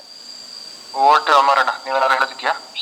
ಖಂಡಿತವಾಗಿಯೂ ಆಹಾರದ ಮಹತ್ವದ ವಿಚಾರದಲ್ಲಿ ಬಹಳ ಒಳ್ಳೆ ರೀತಿಯಲ್ಲಿ ಡಾಕ್ಟರ್ ಕೃಷ್ಣಮೂರ್ತಿ ಸರ್, ಪದ್ಮನಾಭ್, ನಿಶಿತ್ ಅವರು ಒಳ್ಳೆ ರೀತಿ ಮಾತಾಡಿದ್ರಂತೆ. ಬಟ್ ನಾನು ಕಾರಣಾಂತರದಿಂದ ನನ್ನ ಫೋನ್ ಚಾರ್ಜ್ ಇರ್ಲಿಲ್ಲ. ಸೊ ಅವ್ರು ಇನ್ನೊಮ್ಮೆ ಅವರು ಈ ಕಾರ್ಯಕ್ರಮಕ್ಕೆ ಬರಬೇಕು ಅಂತ ಹೇಳುವಂತ ವಿಚಾರವನ್ನು ಹೇಳಲಿಕ್ಕೆ ಇಚ್ಛೆ ಪಡ್ತೇನೆ. ಇನ್ನೊಮ್ಮೆ ಇದು ಪ್ರತಿನಿತ್ಯ ಜವನೇರ್ ಪೇಜ್ ನಲ್ಲಿ ಕಾರ್ಯಕ್ರಮ ನಡೀತದೆ. ಸೊ ತಾವು ಬರ್ಬೇಕಂತ ಹೇಳಿ ಕೇಳಿಕೊಳ್ತಿದ್ದೇನೆ. ಶ್ರೇಯಸ್ ಅವರು ಒಳ್ಳೆ ರೀತಿಯಲ್ಲಿ ಮಂಡನೆ ಮಾಡಿದ್ದಾರೆ. ನಾನು ಇದ್ದೆ ಆ ಕಾರ್ಯಕ್ರಮದಲ್ಲಿ. ನಾನೇನು ಹೇಳುದು ಅಂತ ಹೇಳಿದ್ರೆ, ಆಹಾರದಿಂದ ನಮ್ಮಲ್ಲಿ ಆಗುವಂತ ಸಕಾರಾತ್ಮಕ ಬದಲಾವಣೆಯನ್ನು ನಾನು ಸ್ವತಃವಾಗಿ ಗಮನಿಸಿದ್ದೇನೆ, ನಾನು ಅನುಭವಿಸಿದ್ದೇನೆ. ಯಾಕಂದ್ರೆ ಕಳೆದ 4-5 ವರ್ಷದ ಹಿಂದೆಯಿಂದ ನಾನು ರಾಜಸಿಕ ಆಹಾರವನ್ನು ಸ್ವೀಕರಿಸುತ್ತೇನೆ. ತಾಮಸಿಕ ಕೆಲವೊಂದು ಬಿಡ್ಲಿಕ್ಕೆ ಆಗ್ಲಿಲ್ಲ, ಆದ್ರೆ ಪ್ಯೂರ್ ವೆಜಿಟೇರಿಯನ್ ಅಲ್ಲಿದ್ದೇನೆ. ಸೊ ಆ ಒಂದು ಚಿಂತನೆಯಲ್ಲಿ ನನ್ನಲ್ಲಿ ಬಹಳಷ್ಟು ಸಾತ್ವಿಕ ಗುಣಗಳು ಬಂದಿದೆ ಅಂತ ಹೇಳುವಂಥದ್ದು ನನ್ನ ಅಭಿಪ್ರಾಯ. ಹಿಂದೆ ನಾನು ಹಾಗಿರ್ಲಿಲ್ಲ. ಸೊ ಎಲ್ಲರೂ ಅದನ್ನ ಅಡಾಪ್ಟ್ ಮಾಡಿದ್ರೆ ನಮ್ಮಲ್ಲಿ ಆ ಸಮಾಧಾನ ಅಥವಾ ಒಳ್ಳೆಯ ಚಿಂತನೆ ಉದ್ದೀಪನ ಆಗ್ಬೋದು ಹೇಳುವಂಥದ್ದು. ಯಾಕಂದ್ರೆ ಮೊದಲು ಬಹಳಷ್ಟು ಎದುರುಗುಪ್ಪಿಯಾಗಿದ್ದೆ ನಾನು, ಅಥವಾ ಎಲ್ಲ ಸಣ್ಣ ವಿಚಾರವನ್ನ ದೊಡ್ಡ ರೀತಿಯಲ್ಲಿ ನೋಡುವಂಥದ್ದು, ಎಲ್ಲ ನಕಾರಾತ್ಮಕತೆಯ ಕಡೆ ನನ್ನ ಮನಸ್ಸು ಒಲವು ಹೋಗ್ತಾ ಇದ್ದದ್ದು. ಈಗ ಹಾಗೆಲ್ಲ, ಯಾವುದೇ ಒಂದು ನಕಾರಾತ್ಮಕ ಚಿಂತನೆ ನನ್ನ ಹತ್ರ ಬಂದ್ರು ಅದನ್ನ ಸಕಾರಾತ್ಮಕವಾಗಿ ತಕೊಂಡು ನಾನು ಜನರಿಗೆ ಹಂಚ್ತಿದ್ದೇನೆ. ಸಕಾರಾತ್ಮಕ ಚಿಂತನೆ ಹಂಚುವುದೇ ಈಗ ನನ್ನ ಧ್ಯೇಯ ಆಗ್ತಾ ಇದೆ. ಸೊ ಇದಕ್ಕೆ ಮೂಲವಾಗಿ ಆಹಾರ, ಅದರ ನಂತರ ಆಧ್ಯಾತ್ಮ, ಇದೆರಡು ಮೂಲ ಕಾರಣ ಆಗಿದ್ರಿಂದ ಇಂಥ ಕಾರ್ಯಕ್ರಮ ನಾವು ಮಾಡ್ತಾ ಇದ್ದೇವೆ. ಸೊ ಧನ್ಯವಾದಗಳು ಸುಮೇಶ್ ಅವರೇ. ಮುಗಿಸೋಣ.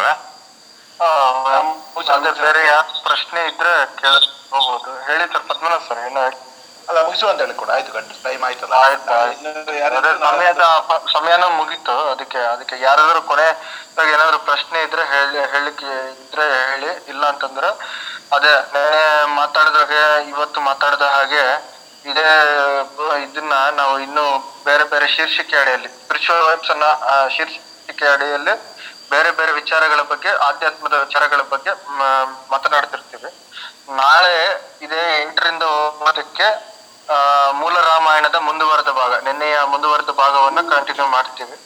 ದಯವಿಟ್ಟು ಯಾರೇ ಇಂಟ್ರೆಸ್ಟ್ ಇದ್ರು ದಯವಿಟ್ಟು ಪೇಜ್ ನ ಫಾಲೋ ಮಾಡಿದ್ರೆ ನಿಮ್ಗೆ ಅಲರ್ಟ್ ಬರುತ್ತೆ. ಅಮರಣ್ಣ ಏನೋ ಹೇಳ್ತಿದ್ರು. ಖಂಡಿತ ನಾಳೆ ಇದು ರಾಮಾಯಣ ಏನು ಬಾಲಕಾಂಡ ಆಗ್ತಾ ಇದೆ. ಪ್ರಾರಂಭದ ಮೂರು ದಿನದ ಕಾರ್ಯಕ್ರಮ, 4ನೇ ಭಾಗ ಏನಾಗ್ತಾ ಇದೆ. ದಯವಿಟ್ಟು ಸೇರಿ, ಪ್ರಾರಂಭ ಹಂತದಲ್ಲಿ ಸೇರಿದ್ರೆ ನಿಮಗೆ ಒಳ್ಳೆ ರೀತಿಯಲ್ಲಿ ಇದು ತಿಳ್ಕೊಳ್ಬಹುದು. ಪದ್ಮನಾಭ ಸರ್ ಬಹಳ ಒಳ್ಳೆ ರೀತಿಯಲ್ಲಿ ಇದನ್ನು ತಿಳಿಸ್ತಾ ಇದ್ದಾರೆ. ದಯವಿಟ್ಟು ಇಲ್ಲಿ ಕೆಳಗಿರೋ ಆಡಿಯನ್ಸ್ ದಯವಿಟ್ಟು ನಾಳೆ ಕಾರ್ಯಕ್ರಮಕ್ಕೂ 8 ಗಂಟೆಗೆ ಸರಿಯಾಗಿ ಬರಬೇಕು. ಹಾಗೆ ಈ ಕಾರ್ಯಕ್ರಮಕ್ಕೆ ಬಂದಂತ ಸುಮೇಶ್ ಒಳ್ಳೆ ರೀತಿಯಲ್ಲಿ ನಿರೂಪಣೆ ಮಾಡಿಕೊಟ್ರು. ಡಾಕ್ಟರ್ ಕೃಷ್ಣಮೂರ್ತಿ ಸರ್ ಯಾವತ್ತಿನಂತೆ ಒಳ್ಳೆ ವಿಚಾರವನ್ನು ಹಂಚಿದ್ದಾರೆ. ಡಾಕ್ಟರ್ ಪದ್ಮನಾಭ್ ಸರ್ ಒಳ್ಳೆ ರೀತಿ ವಿಚಾರವನ್ನು ಹಂಚಿದ್ದಾರೆ. ಶ್ರೇಯಸನ್ನ ಶಂಕರ್ ಸರ್ ನಾವೇನನ್ನ ಮಾತಾಡಿದ್ರ ಸುಮೇಶ್ ಅವರೇ? ಇಲ್ಲ, ನಾರಾಯಣ ಈಗ ಜಸ್ಟ್ ಈಗ ತಾನೇ ಜಾಯಿನ್ ಆದ್ರು ಅವರು. ಹಾ ನಮ್ಮವರೇ. ನಾವೇನ ಮುಗಿಸ್ಬೇಕಾ?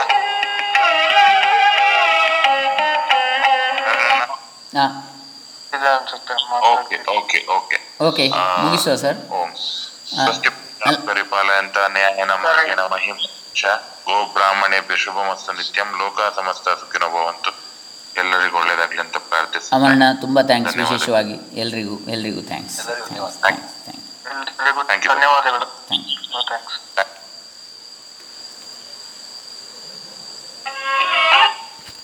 ಹಲೋ ಸರ್, ನಮಸ್ತೆ.